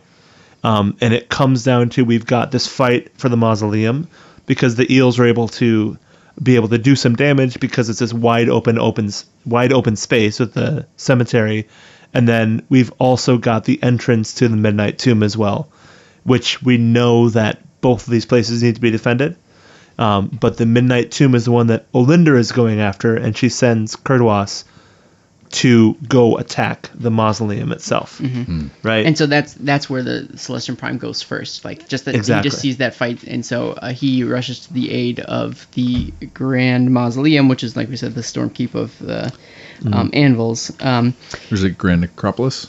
Is that the Necropolis, yeah, what did I say? Mausoleum? Yeah, Grand Necropolis, which I'm sure there's a mausoleum around it, in and around. It's all. Yeah, just the whole darn thing. It's lousy with mausoleums. That's pretty good. So the Celestin Prime rolls up with a retinue of prosecutors at the tent, like his angels, like his avenging angels. It's cool as hell. And they start just routing the Greyfeared. Yeah, the Greyfeared. The Celestin Prime rolls up to the Runeson, who's in charge of everything, and he says something awesome. Paul, find the quote. It's basically like, you've been judged unworthy. Thou is damned, son of Grimnir, he spoke, in this life and in all others. Yeah, exactly. It's like, and crack that dude's skull. Off his head, off his shoulders, probably. Yep. A lot of. What is the Lord of the Rings GIF where it's like something's back on the menu? Meat's back on the menu, Yeah, boys. But here's the thing, right? With that, the hammer of the God King descended, crushing Runeson's skull to bloody fragments. As the Fire Slayer fell, onlookers saw a halo of purplish flame envelop his body, which was then drawn into the head of the Great Shatterer. Is that always the case? Does he always steal stuff into the hammer? I don't know, but he's like, you're mine, right? Like, you are my vengeance now. It's pretty sweet. He's pretty heavy. So the Fire Slayers are routed, and so is Valentian's forces as well. He's forced to retreat, and the walls of the Grand Necropolis stand firm. Oh, and that's something we didn't even talk about. Like, for a split second when the Fire Slayers were winning, they had a whole retinue of Magma Dross just breathing magma fire like on the gates, and it was melting it down. And then they had a bunch of runesmiths roll up and start pounding runes of like breaching, and so like the place was gonna drop any minute before the Celestin Prime like shows up, which is kind of cool. Runes of breaching. Are you thinking of breaches? Like breeches? There's a few points in which like the illusions of the storm vaults and like the bringing down of somebody's walls, to me is like it's kind of getting caught with your breeches on, like your pants down. I knew where your mind was. So there's a number of references here that feel very much like breeches down. Sure, I get that. Speaking of the Storm Vault, so we've saved the mausoleum, but the Storm Vault itself is only being defended by the Sacrosanct Chamber at this point. Right? And probably against Lady Olinda, they really don't have a chance. No chance. So the tomb is broken open, and her forces start running through. The Siege of Sorrow. Right? And so she releases these endless spells, right? So in the box set itself, you get Laoshan, the Soul Seeker. She releases that, right? Like all of these individual spells, the bridge, the shards, they're all released, and everything just seems completely lost. Yes, we've saved the mausoleum, but the tomb is just being completely overrun. And with no allies left to call, what is going to happen to the city of Lethis? Wait. It's gonna fall. Is there no allies left to call, Aaron? Are there no allies? Are you talking about the Flesh Eater courts? Is that That's what you're right. getting at?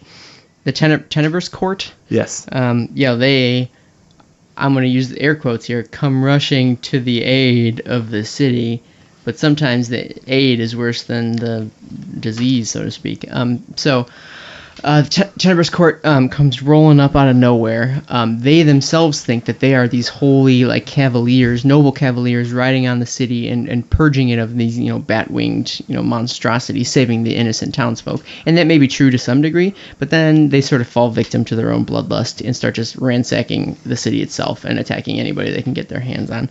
And so it's up to the forces of order, who recognize the help that this Tenebrous Court can offer, and sort of wrangle and corral them and put them in positions that will help them and not, kill a bunch of innocent people. Right. And so they do the best to herd them in places where they're gonna be useful. It serves as a minor distraction. Honestly, just serves as a way to introduce the idea of having what's it called in the game where you have other armies, mercenaries. Yeah, and allies. mercenaries. It's just a way to introduce Which I think Flesh Eater courts. to me it fits totally. Yeah. I know there's a lot of hemming and hawing when this came out, but I mean, you just need a good story, right? It's all it takes, is a good story to make this legit. Sure. Give me a good reason, and that's fine. Yeah. So that's one And a new anecdote in the realms is now the phrase "like herding ghouls." Sure, like herding ghouls. You heard it here first. You heard it ghouls here first.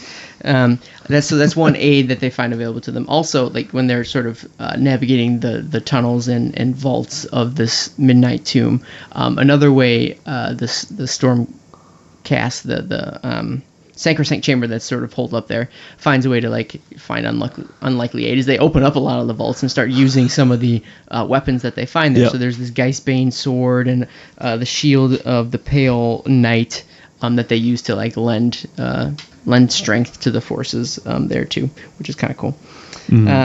But at the same time, I guess Paul already mentioned, but they are at the same time, the undead are also opening up the vaults and freeing all sorts of the residents that live there, the Soul Seeker Laoshan, and Olinder specifically unleashes Laoshan and is like, find this person, right? Find this being for me. This, when you were making a joke about Storage Wars, Never. but this is they're like. It's like if the show Storage Wars were people trying to break locks Was an actual to war. grab stuff out of there and then fight each other with them. So this is more of a Storage War. I want to watch that show. I was gonna say, That show sounds awesome. I want my war joke to land better because that's solid. Storage, it's a storage war. Yeah, it is a storage war. That's why I laughed. It was great. Audience, you guys get it. And Paul gets it. We're going to assume that when you said it the first time, everyone else were like, yeah, totally. Yeah. I just want Eric to laugh at my jokes. I do. All right, so cool. So eventually later, Olinder does roll up to the final destination of this tomb, and it's a giant jail cell. It's like a floating ball of nothing that is housing this great creature or whatever that she was led to, and she starts casting a spell. It's like a bunch of black rose thorns, like vines, and it starts prying open the vault. Well, let me ask you guys, if we do a flashback to, did they not describe how this thing was captured? They were talking a little bit about how it was pulled into this hole. Well, and that's Yeah. just saying. I just wanted to see, I'm just confirming that they did talk about Yes. how this thing's captured, so that I could, just what was another just cool imagery were Gargants wearing Sigmarite armor and shields. Like siege, Gargants, but on the side of order, trying to shut these gates on this thing, right? Trying to shut the vault, trying to help trap this thing. So I'm just, again, Age of Myth, back in time, Gargants were on, wearing holy armor. That's cool. Sure. That's super cool. Yeah, and most of them were sacrificed to trying to jail this thing, but one of them was left out. And lo and behold, in Soul Wars, there was a Gargant saint that was buried as one of the things that was protecting the city. Oh. In, Lethis? No, not in Lethis. In Glimpse Forge. in Glimpse Forge. Gotcha. One of the walls was defended by the bones of a giant. So a it wasn't Gargant just saint. here, but in that one, there was 2 Gargants wearing armor. One got crushed, and then Sigmar came in, hit him with Galmaraz, knocked it out for a second, and then they closed it in and it sucked sucked the Gargant in with it. So a few sacrifices. Oh, Yeah. You got if you're gonna sacrifice a few Gargants if you're gonna make an omelet. Sure. Yeah. That I don't want. Do I have to eat If that you're gonna- omelet? I don't want that. I don't think they would fry up really well. Okay. Oh, sorry. I don't mean to yuck your yums, but Or yolk them. You throwing yolk on his face. that sounds yucky. She's Alright. opening it up, So She's we're, opening it. yeah. cracking this egg. And who shows up to I brought come it back. confront her? Finally, the Celestin Prime, right? He was busy. Optimus Prime. Give him a second. Like, he had to clear out the Stormkeep was maybe probably not more important, but still, No. It's just where he came first. So he comes rolling up and chases her down basically because she's sort of within the tunnels of this storm vault, and they go toe to toe. They, as I'm so prone to say, they 1v1 each other. Yeah. And it's a mighty battle that lasts like a A paragraph. little honestly. grief relief. Sure. Oh god, I wish I had some grief relief right now. So they're going toe to toe. They're clashing their weapons. Like, she's got the Staff of Midnight, but seems to like hold its own against Galmaraz. But she cheats. She's a cheater, and she calls in one of her other like handmaidens, and they have this fancy hourglass full of the Shaishin realm stone, gravesand, and they smash it. And his like armor, like his being the Celestin Prime's armor, just crumples in on itself. It rusts, and like dude straight up dies. Like, he's dead. Yeah. Like, he's gone. Yeah. Like, I mean, he reforges, but Yeah. like, boom. She gave him grief. Yeah. Have we Peace And out. it seen killed the him. Celestin Prime die yet? I don't think we have. I haven't read a lot of the early Realm Gate War stuff, but I don't think so. I think this is number 1. Oof. I'll say I wouldn't have thought like Olinda would have been the one to do it. she's low key tough, right? Yeah, I guess. Sure. She's not Archeon, but she gets the job done. Right? Yeah, I thought maybe you go to toe with Arcane, but probably not. Do you mind if I read the part here? Never. As the first forged angel's form broke apart into forking bolts of lightning, it spared one last horrified look at the onyx orb above. In a blinding explosion of green light, the prison burst open, scattering clouds of swirling geists and sending sacrosanct warriors sprawling across the cold stones. And the artwork for this encounter is amazing, Sure. right? Though I'm distracted by it when you said forking bolts of lightning. know, Is this a good place? Like, reference? Like, I was fork. also I was thinking that was one of the first swears in the Soul Wars. The new swears for this time age is fork and bolt. Yeah. And that's it. Like, that's literally the last sentence of the story. Done and done. So what does it mean that when he gets reforged, it's forked lightning and not single bolts of lightning?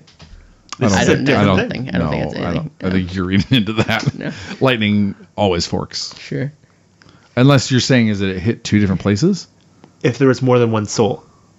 If the Celestin Prime is more than one soul. I mean, he gathered the Greyfeared leader into his hammer. Okay. There are more than one I soul. understand. I I see. understand what you're saying. I So still don't think it. I don't think it's anything. That seems There. that could be more something like Torglug turning into Tornus, where if he's capturing somebody and reforging them, that could be a thing. Sure. But I would like to think they could put that much thought in their choices of words. I don't think they did. yeah, it's just forking lightning It's forks. just forking lightning. Paul, it's just forking lightning. If I keep saying it, I'm going to slip up and I'm going to swear. So I got to stop.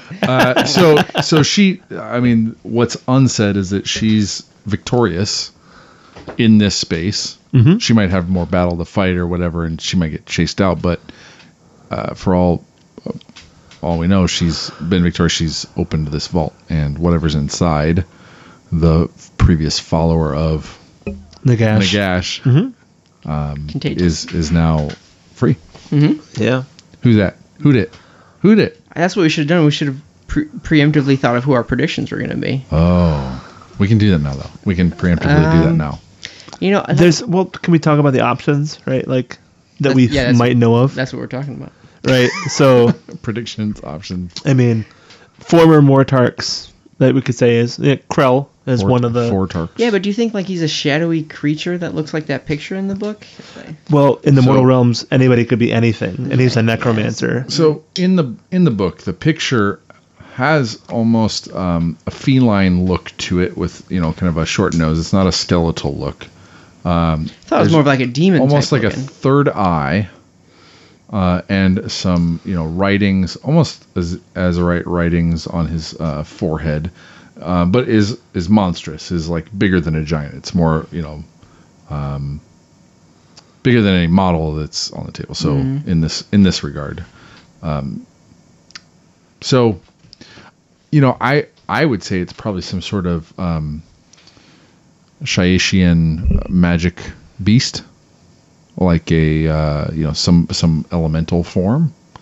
It kind of described tentacles in some cases, but I feel like that gets overused or overdescribed in a lot of this writing. So it could just been shadowy stuff, or whatever. But I'm ambivalent in terms of like what I want it to be, which is to say between whether I want it to be a previous character or a new character. Like I don't really know how I fall on that, but I think chances are it's probably something new. Like people want it to be someone we know. My money's on it's probably something new. But I'm happy to be wrong. Like that's in the end times there was like a couple of Mortarks that were never named. In fact, there was one that was called the Nameless, right? Right. Yep, the Nameless one. There's also the first vampire as well. He was basically the inspiration for the Flesh Eater Courts. The first vampire was this feral, tainted There's all sorts being. of people who are listening who know that or yelling at exactly. But he was basically this monstrous incarnation of what it meant to be death. All right, well maybe, yeah. So. Because he looks like he could be like a not a vampire per se, but like a feral monster version of a vampire. Well, to me, there are no fangs. Yeah. On this guy, he looks like a demon prince. Can you see his teeth? Yes, you can see the top. Okay, then touche. The top of the jaw. Not a vampire. This is very good radio. Yep. So I mean, I think so. I would love it to be some sort of construct. I would love it to be. I mean, there's kind of the carvings on the head reminded me of like a statuesque type thing. I know it's. I mean, when it was trapped away, it's a thing of magic. But I like that kind of idea that magic solidifies and whatnot. Kind of like the Wardroth beetle of Valerial, where it's solid and then motes and then solid. There was way back when in White Dwarf, there was a Tomb King character. Which this is just incidental. He's not defined by his Tomb Kingness, but he was a Tomb King Lich Priest who gained power by binding himself into constructs. And so there was a narrative set of rules for him to be bound into a bone giant. And then he could lead other bone giants, and bone giants became like a special choice in his army, etc. So that's quite possible. Definitely not him. No, not at all. But just joking. There's that rumor that one of the newer Death Battle Tomes is going to be a Soulblight. I think it would be really cool to take a new direction with Soulblight. I mean, even the term Soulblight is different than vampire. Is different than blood sucking, and even Neferata and some of the others. Like there's more of a sense of even more like the thralls of the Ideneth, where there's a lack of something that they need to replenish or such. I like the idea of Soulblight being something other than vampires, or something more. I think it's always going to have some component, right? But I mean, it is something where I am leeching from somebody else creating something, a thrall of, or my something that serves me or whatever. To me, vampire could be more or Soulblight, the vampire side of it could be more about how they act, their social structure, their staying in the shadows, being vindictive, living for immortality kind of thing. Their Soulblightness can be more than just what they're pigeonholed into. So not having fangs would not be a big deal. Sure, and it's one of those things that the range is so small right now that if we were to go the route of having a Soulblight battle tome, you'd have to expand on it. You'd have to add more to it because there's not enough out there to Yeah, there's literally the vampire on zombie dragon, Blood Knights. But those are not, they would not continue because those are fine cast. Yeah. Right. There's the thing that doubles with the Yep, the Terrorgeists, or not the Terrorgeists. Sorry, the Vargeists. Well, there's that, but I'm thinking the chariot giant ghostly chariot. There's the double for that. The Blood Coven or something like that. Coven Throne. Coven Throne. That's what it is. So not much, right? Nope. So if they wanted to add more to it, I reckon they would expand on the concept. Yeah. So I think there's a way you could go there for sure. Yeah, that's true. Oh man, mini scrying phase. Hey.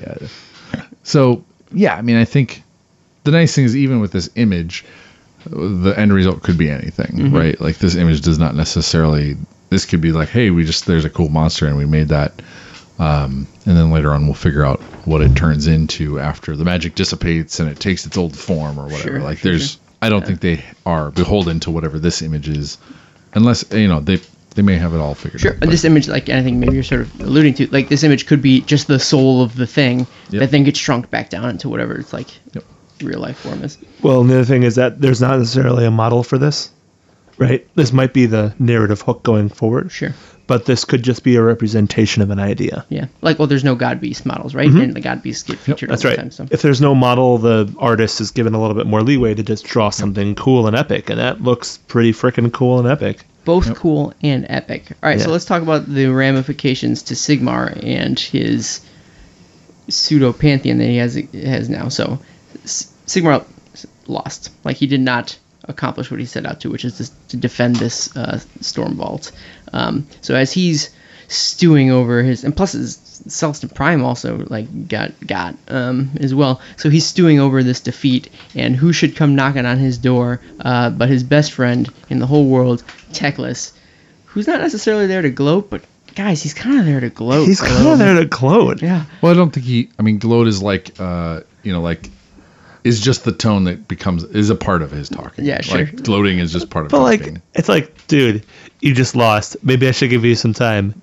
No, I'm gonna come and talk to you. Be like, hey, dude, I'm gonna poke I that know bear. what you did. Yeah. Right. Like, he knows, right? He knows what happened, and he's like, yeah, right now, I'm gonna be like, I'm gonna come and taunt you right now. And he's like, look, and here's the deal. I know you're gonna try and start like a war. I'm not necessarily going to help you with that. I'm not going to send my forces along to just get demolished. You're on your own, basically. Yeah. And so Sigmar takes, I guess, that advice to heart and says, all right, fine, if you're not going to help me, I'll do it on my own.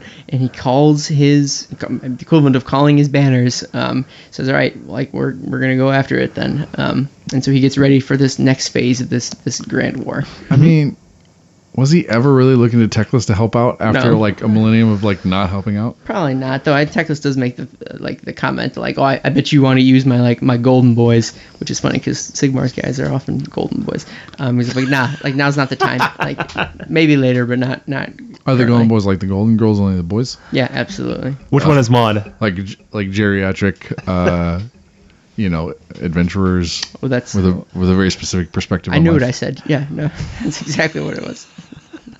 Did you just mansplain the Golden Girls? Because that's what I feel like just happened. Is it mansplaining? No, it's mansplain the Golden Boys. Golden Boys. But basically, so the cliffhanger here is he calls his folks to war. Like he calls a war council. So like ostensibly that's the next thing, right? Like that's what's coming is this next phase of the war. I mean, there's an obvious, right? Like he's calling all of his banners.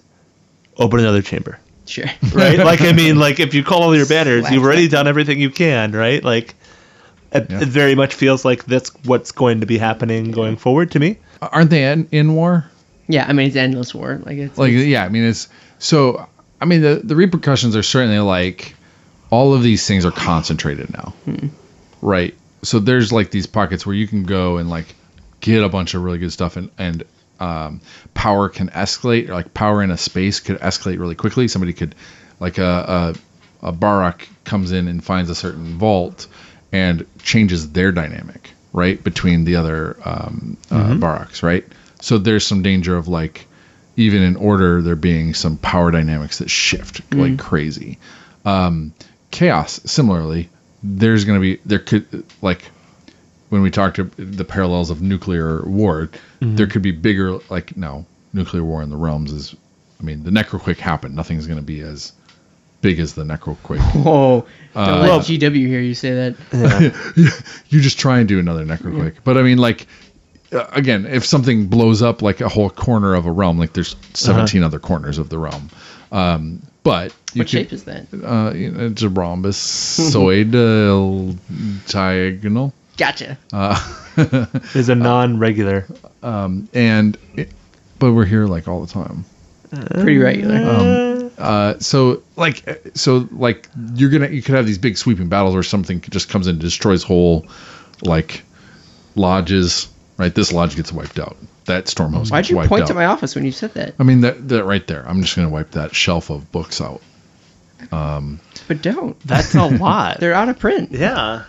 So I mean the having these big items just means there could be just some pretty epic things that happen back and forth and a lot more ebb and flow in the tides of battle. Well, and this is very much the epitome of kicking the can down the road, right? I couldn't really figure out what to do with these things. I'll just go bind them in prison. And so Lethis, right, the Midnight Tomb has been broken. The entity within has escaped. But even and before we even got to Lethis, the Bitterblood Caverns, right, that god beast, the worms, those have already escaped, right? Like, there are now these ticking time bombs all over the realms where anything can release anything. And one of the big points about this story, right, like, number one, Sigmar lost. And he didn't lose slightly, he lost terribly, right? He sent everything he had, and he doesn't have any more, right? One of the big points of the plot was that they were like, hey, Sigmar, the realm gate's open, send us a chamber. And Sigmar was like, don't have one. I'm already fighting everywhere. I don't have anything to spare. I'll send you the Prime, because that's all I can send. Yeah. Well, I would say, I mean, like, he lost the battle. But I think the other things that are on his side are that he remembers where they all are. Like, he's got to he knows where the most important ones are. Probably he has that strategic advantage.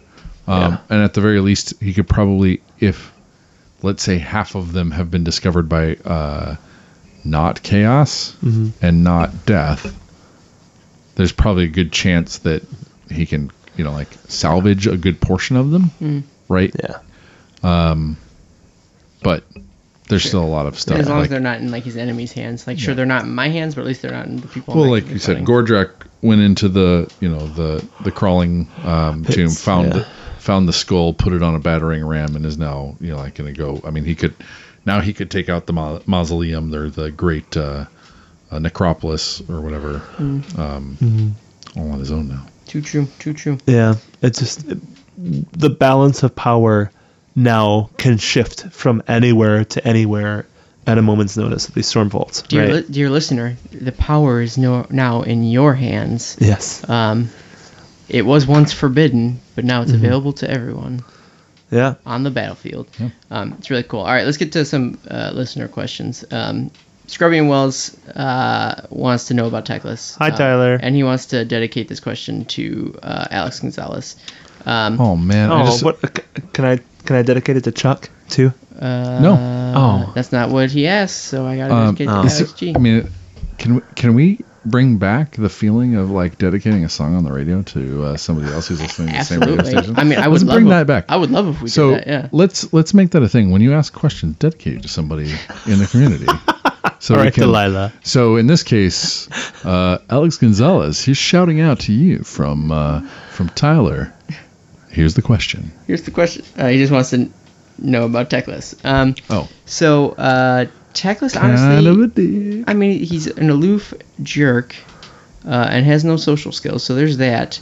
But I don't even know that he came from a good place by giving the Enlightenment engine. So I don't know that he comes out of this whole situation clean. Like he thinks he does, but I don't know that the rest of us thinks he does. So there's certainly an aspect of if. Backhanded compliment aside, if I can make my allies a bit better, that makes it better for all of us, right? So I do think that there's an element of the gift, regardless of his attitude, that could have been really good for everybody in the allies in the Pantheon to be like, okay, let's all elevate our. It's it's sharing technology, right? If we can all build better ships, we can build. We'll do this together, but. He says, and Teclis is a book nerd, right? He's an academic. He's a wizard, but then Sigmar is using. So Sigmar is using that as a blunt instrument instead of sharpening his pantheon, right? There is a take there where I think Teclis was doing something that could have helped the pantheon, and Sigmar was super selfish about it. Sure. Counterpoint, all Teclis' fault. Keep that nonsense to yourself, nerd. Well, counterpoint, right? Like, penumbral engines require the soul or the soul stuff of something to power them, right? Did Enlightenment engines require soul stuff as well? No.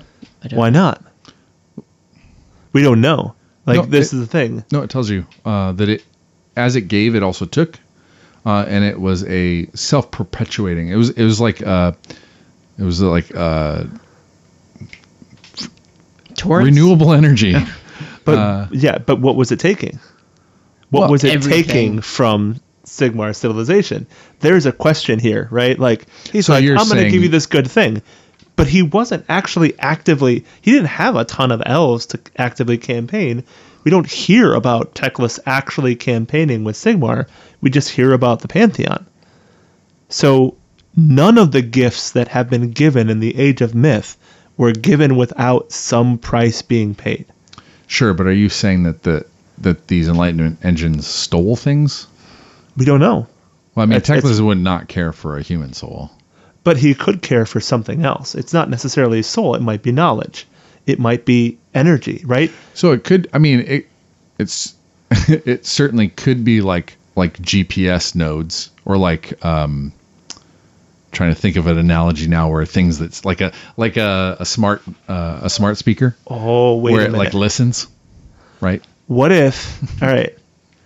What if Enlightenment engines were Teclis' attempt to steal souls for the Deepkin before they turned on him? All right, Dr. Hank at Trim Hank wants us to name one thing that Teclis has done that hasn't backfired. And personally, I don't know that thing exists. He's got golden boys. He was born. He was born. Yeah, and that really turned out pretty poorly for everyone. And Tyrion was born too, so that didn't really backfire. Yeah, Tyrion's blind now, so... thanks, brother. Yeah, Hank, I don't think there's a good answer to that question. Nothing. He also wants to know more about the clockwork automatons. I don't know that it really goes into the clockwork automatons. Other than they're just sort of a defensive mechanism for some of these storm bolts, like the one I talked about. But the fact that they keep getting brought up makes me think that that they might end up being a real thing down the line. For example, they were brought up in Shadespire, right? They talk about these automatons. They talk about these vaults with traps with treasures inside of them, sure. Right? Which was one of the things that happened in Shadespire, right? And so this is a thing. We do have these Eternal Guardians, these arcane constructs. When we were in Azir, I think in Soul Wars, there was a bunch of clockwork automatons there too. Well, there's tons of. I mean, the clockwork cities and Cogforts and stuff like this. There's so much of this stuff. It feels like in the next 5 years we have to have something like that. It has to come to fruition in some way. The other thing we see it in terms of in Hamilcar. No. We come up against Skaven that have a clockwork. Storm vermin basically that operate kind of like wind up toys and have a set kind of whirling dance and stuff. So, that technology exists all over the lore. Dylan at Dylan KW wants to know who dedicated to you, Eric. Oh, Still okay. no, I didn't. Wants to know who worships Lauchon the Soul Seeker and what would a custom faction of his followers look like. I don't think we're really talking. He used to be like a fragment of a god or something like that. Well, he's a ferryman. Sure, no, but I think they mentioned that he was like he is currently now a fraction of a god that used to exist. But yes, he's very what is it, Charon from Charon, yeah. He's the CEO of Uber. Sure, that sounds right. Yeah. So what would an army, maybe we would have a race or an army of skeleton Greeks as opposed to skeleton Egyptians, which were the Tumkins, right?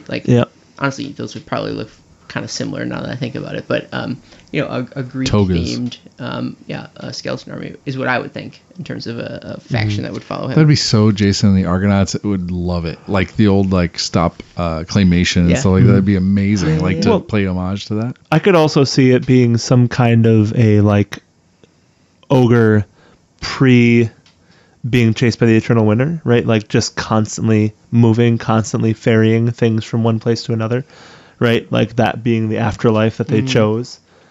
Bone truckers. That's right. That's ferrying. No, I do like. That was dumb. I mean, they are huge. I don't know. I can't remember. I haven't opened or I haven't taken a look at mine next to an ogre if they're the same size. as an ogre. The skeleton doesn't quite match. Okay. But yeah, it is an interesting.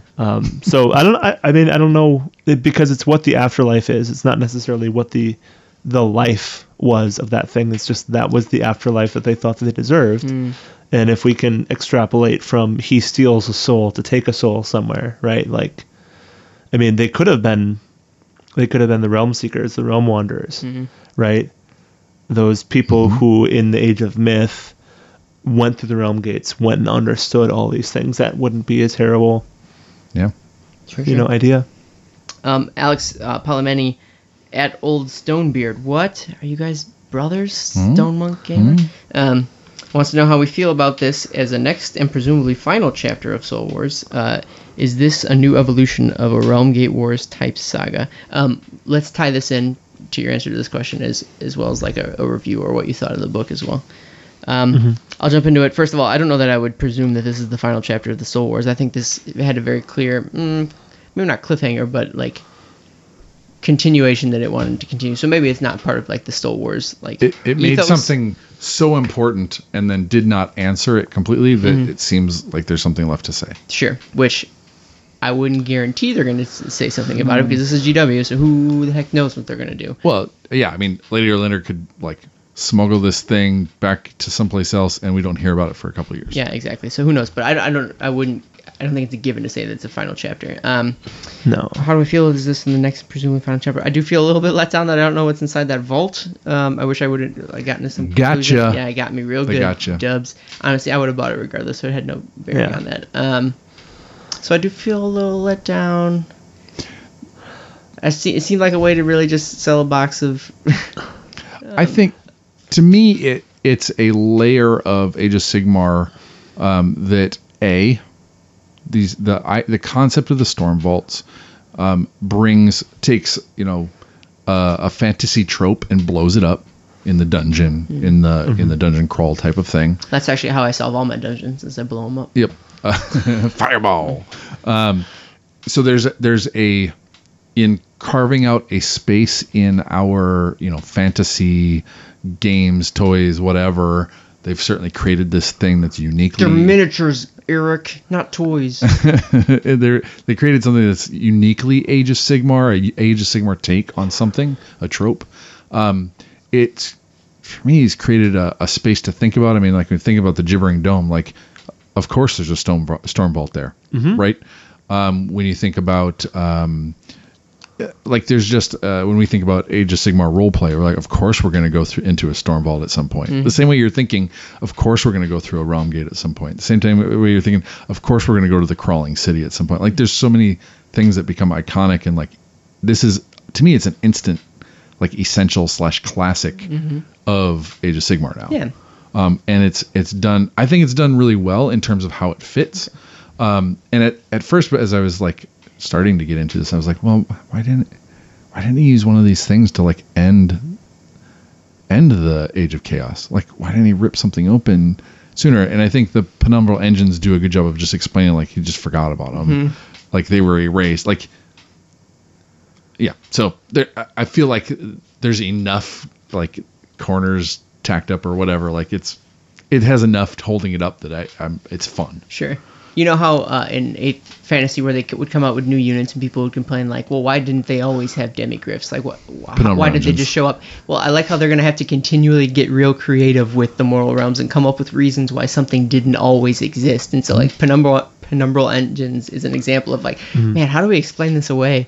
Engines that made you forget about them. Like, what's the next thing that like excuses? Yeah. Well, and that was one of the other things. Masking a whole bunch of things. Yeah. Is when they mentioned that, they were like, not only are the Penumbral Engines hiding storm vaults, they're hiding other things too, right? Like they're hiding races, they're hiding people. Like, sure, people knew about these before now. So I'm wondering if the entity that was in the Stormbolt is the way that Death is going to be able to steal souls now, because Death doesn't actually steal souls yet. They're the loser they have in to this wait. war, right? They're last in line currently. Exactly. So what if this is an offensive being that can now go out and steal souls for Death? Sure. That would be a super interesting way of Which could moving also be an the angle Soul Wars to forward. like a new Soulblight thing. Is Exactly. stealing souls back. Mm. Man, I like that as an idea, So- right? Yeah. Yeah. But as far as the book is concerned and the box set, like, I think it's amazing because it really embodies to me. I think in this box set they've gotten the idea of this is the way to do 3 ways to play. Yeah. Right? Because for open play, they've added Stormbolts, right? They have miniatures for it. They have terrain. They have all this stuff to make your battlefields look cooler, to just have things to look cool on the table, to give you things to fight over.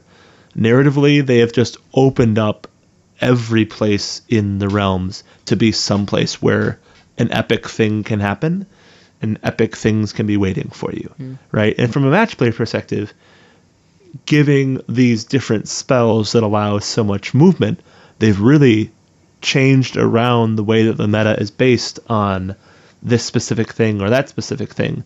So some people have more tools, some people have less tools, but everybody can now have a tool to allow them to move their armies across the board, right? And so with this one box set, they've actually changed all 3 ways to play. Yeah.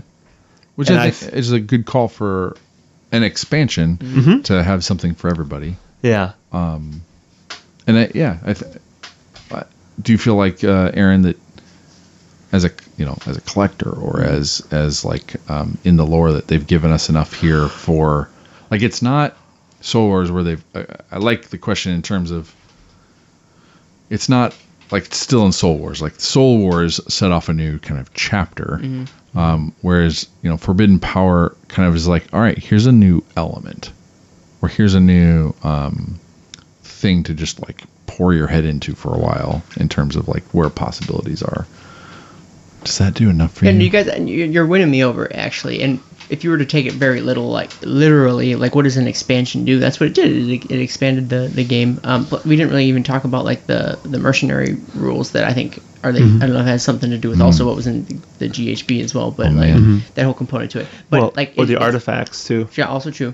But like it very much is an expansion, even from the lore perspective, in that it's not a fundamental core product, but it's an expansion of what was already what had come out before. And if you look at it from that perspective, it does make me feel better about it. And it's previewing, so the GHB coming out, now just a month later, or a few weeks later, has even more of these mercenaries that groups you can take and how you can take them. And for me, I mean, I was already just in my lore, like coming up with ways, like why wouldn't my sky elves and some pirate dwarves and some man-eater ogres, why wouldn't they sometimes work together? And this gives me all those options to put them on the table without. I guess I don't mind asking permission. I've never had issue asking permission or getting permission. Oh, we know. It's better. Sometimes I prefer that than asking forgiveness personally. Yeah. But in this case, it's just kind of like, I don't have to wonder if I get to put things on the table. Sure. Well, and Vince and Tom likes to talk about a gold faction, right? Like a faction that can be in any or more than one alliance, right? We didn't get a faction, but we got mercenary companies that are gold factions. They can go in any army. You can use them for any reason. And that's super cool because it is fulfilling something that people do really want to do, right? If you want to add a narratively, if you want to add fish to your courts, great. If you think they add a lot of balance to your army, great. There's a trade-off, but you can do that now, right? And it also narratively provides a really cool way of theming those armies together, right? Like if you had a Free People army and then the Flesh Eater courts that think that they're also these Knightly Order, it's a ton of stuff. Yeah. And now you got 2 armies and they're going to build those out. Aw, shucks, they got me. That's so weird. So weird how that happened. Got me again, G-dubs. That was one of my favorite seasons in terms of other games where Armageddon for 40K, when that came out, it was like, oh, I can just buy a few boxes of this and have some fun. Like it's just one of those things that gives you permission to buy something that you've wanted to and not feel like you're committing to a whole army, right? So that's always cool for me. Too true. So that sounds like we're pretty positive on this guy. Any other final thoughts, parting gifts to our dear listeners? I think there's a ton that is going to be revealed based on this, right? Like the Necroquake didn't necessarily feel like there was a ton happening. That felt like a big plot point. And it was a cool narrative build-up and a cool narrative exploration. And then we got malign sorcery out of it, which kind of... The Necroquake kind of felt like it provided a match play reason for having malign sorcery. But like I said, this seems to tie it all back in together to move everything forward from here, right? Number one, the fact that we have actual mix and match AOS terrain is awesome, right? And that's not specifically in the book, but it's introduced and expanded upon in this background. And that's just super cool. One of the other things is that they have this idea of kind of the shifting objective where you have to light the torches and stuff like that. So I think it's successful in changing the way you look at the game, but giving you the tools to play the game in a different way as well. I think as they're mapping and defining the realm gate or the mortal realms, which were previously like the unknown could be anything, I think as they map it and define, the Storm Vaults become the new like could be anything discoverable. And again, it's one of my favorite parts about AOS is that there's if you're going to start coloring in some spaces, you need to create some more lines that aren't colored in so that other people can color them in. So this is, to me, it's creative freedom. So cool. I think that will do it. Let's call it a day. But it's nighttime. Let's call it a night. Okay. Then it's time for our reforging. But Sigmar willing, we'll be back soon. Like, subscribe, share, or leave a review. Anything you can do will spread the word of Sigmar farther than we can on our own. Chat with us anytime about your thoughts on Twitter at The Mortal Realms. Where can we find you guys? Yeah, and you can find me at Dos Asos. You can find me at PJ Shard. And you can find me at Stone Monk Gamer. You can listen to more episodes of the story phase, campaign phase, scrying phase, and what the hex, as well as hobby content at www.themortalrealms.com.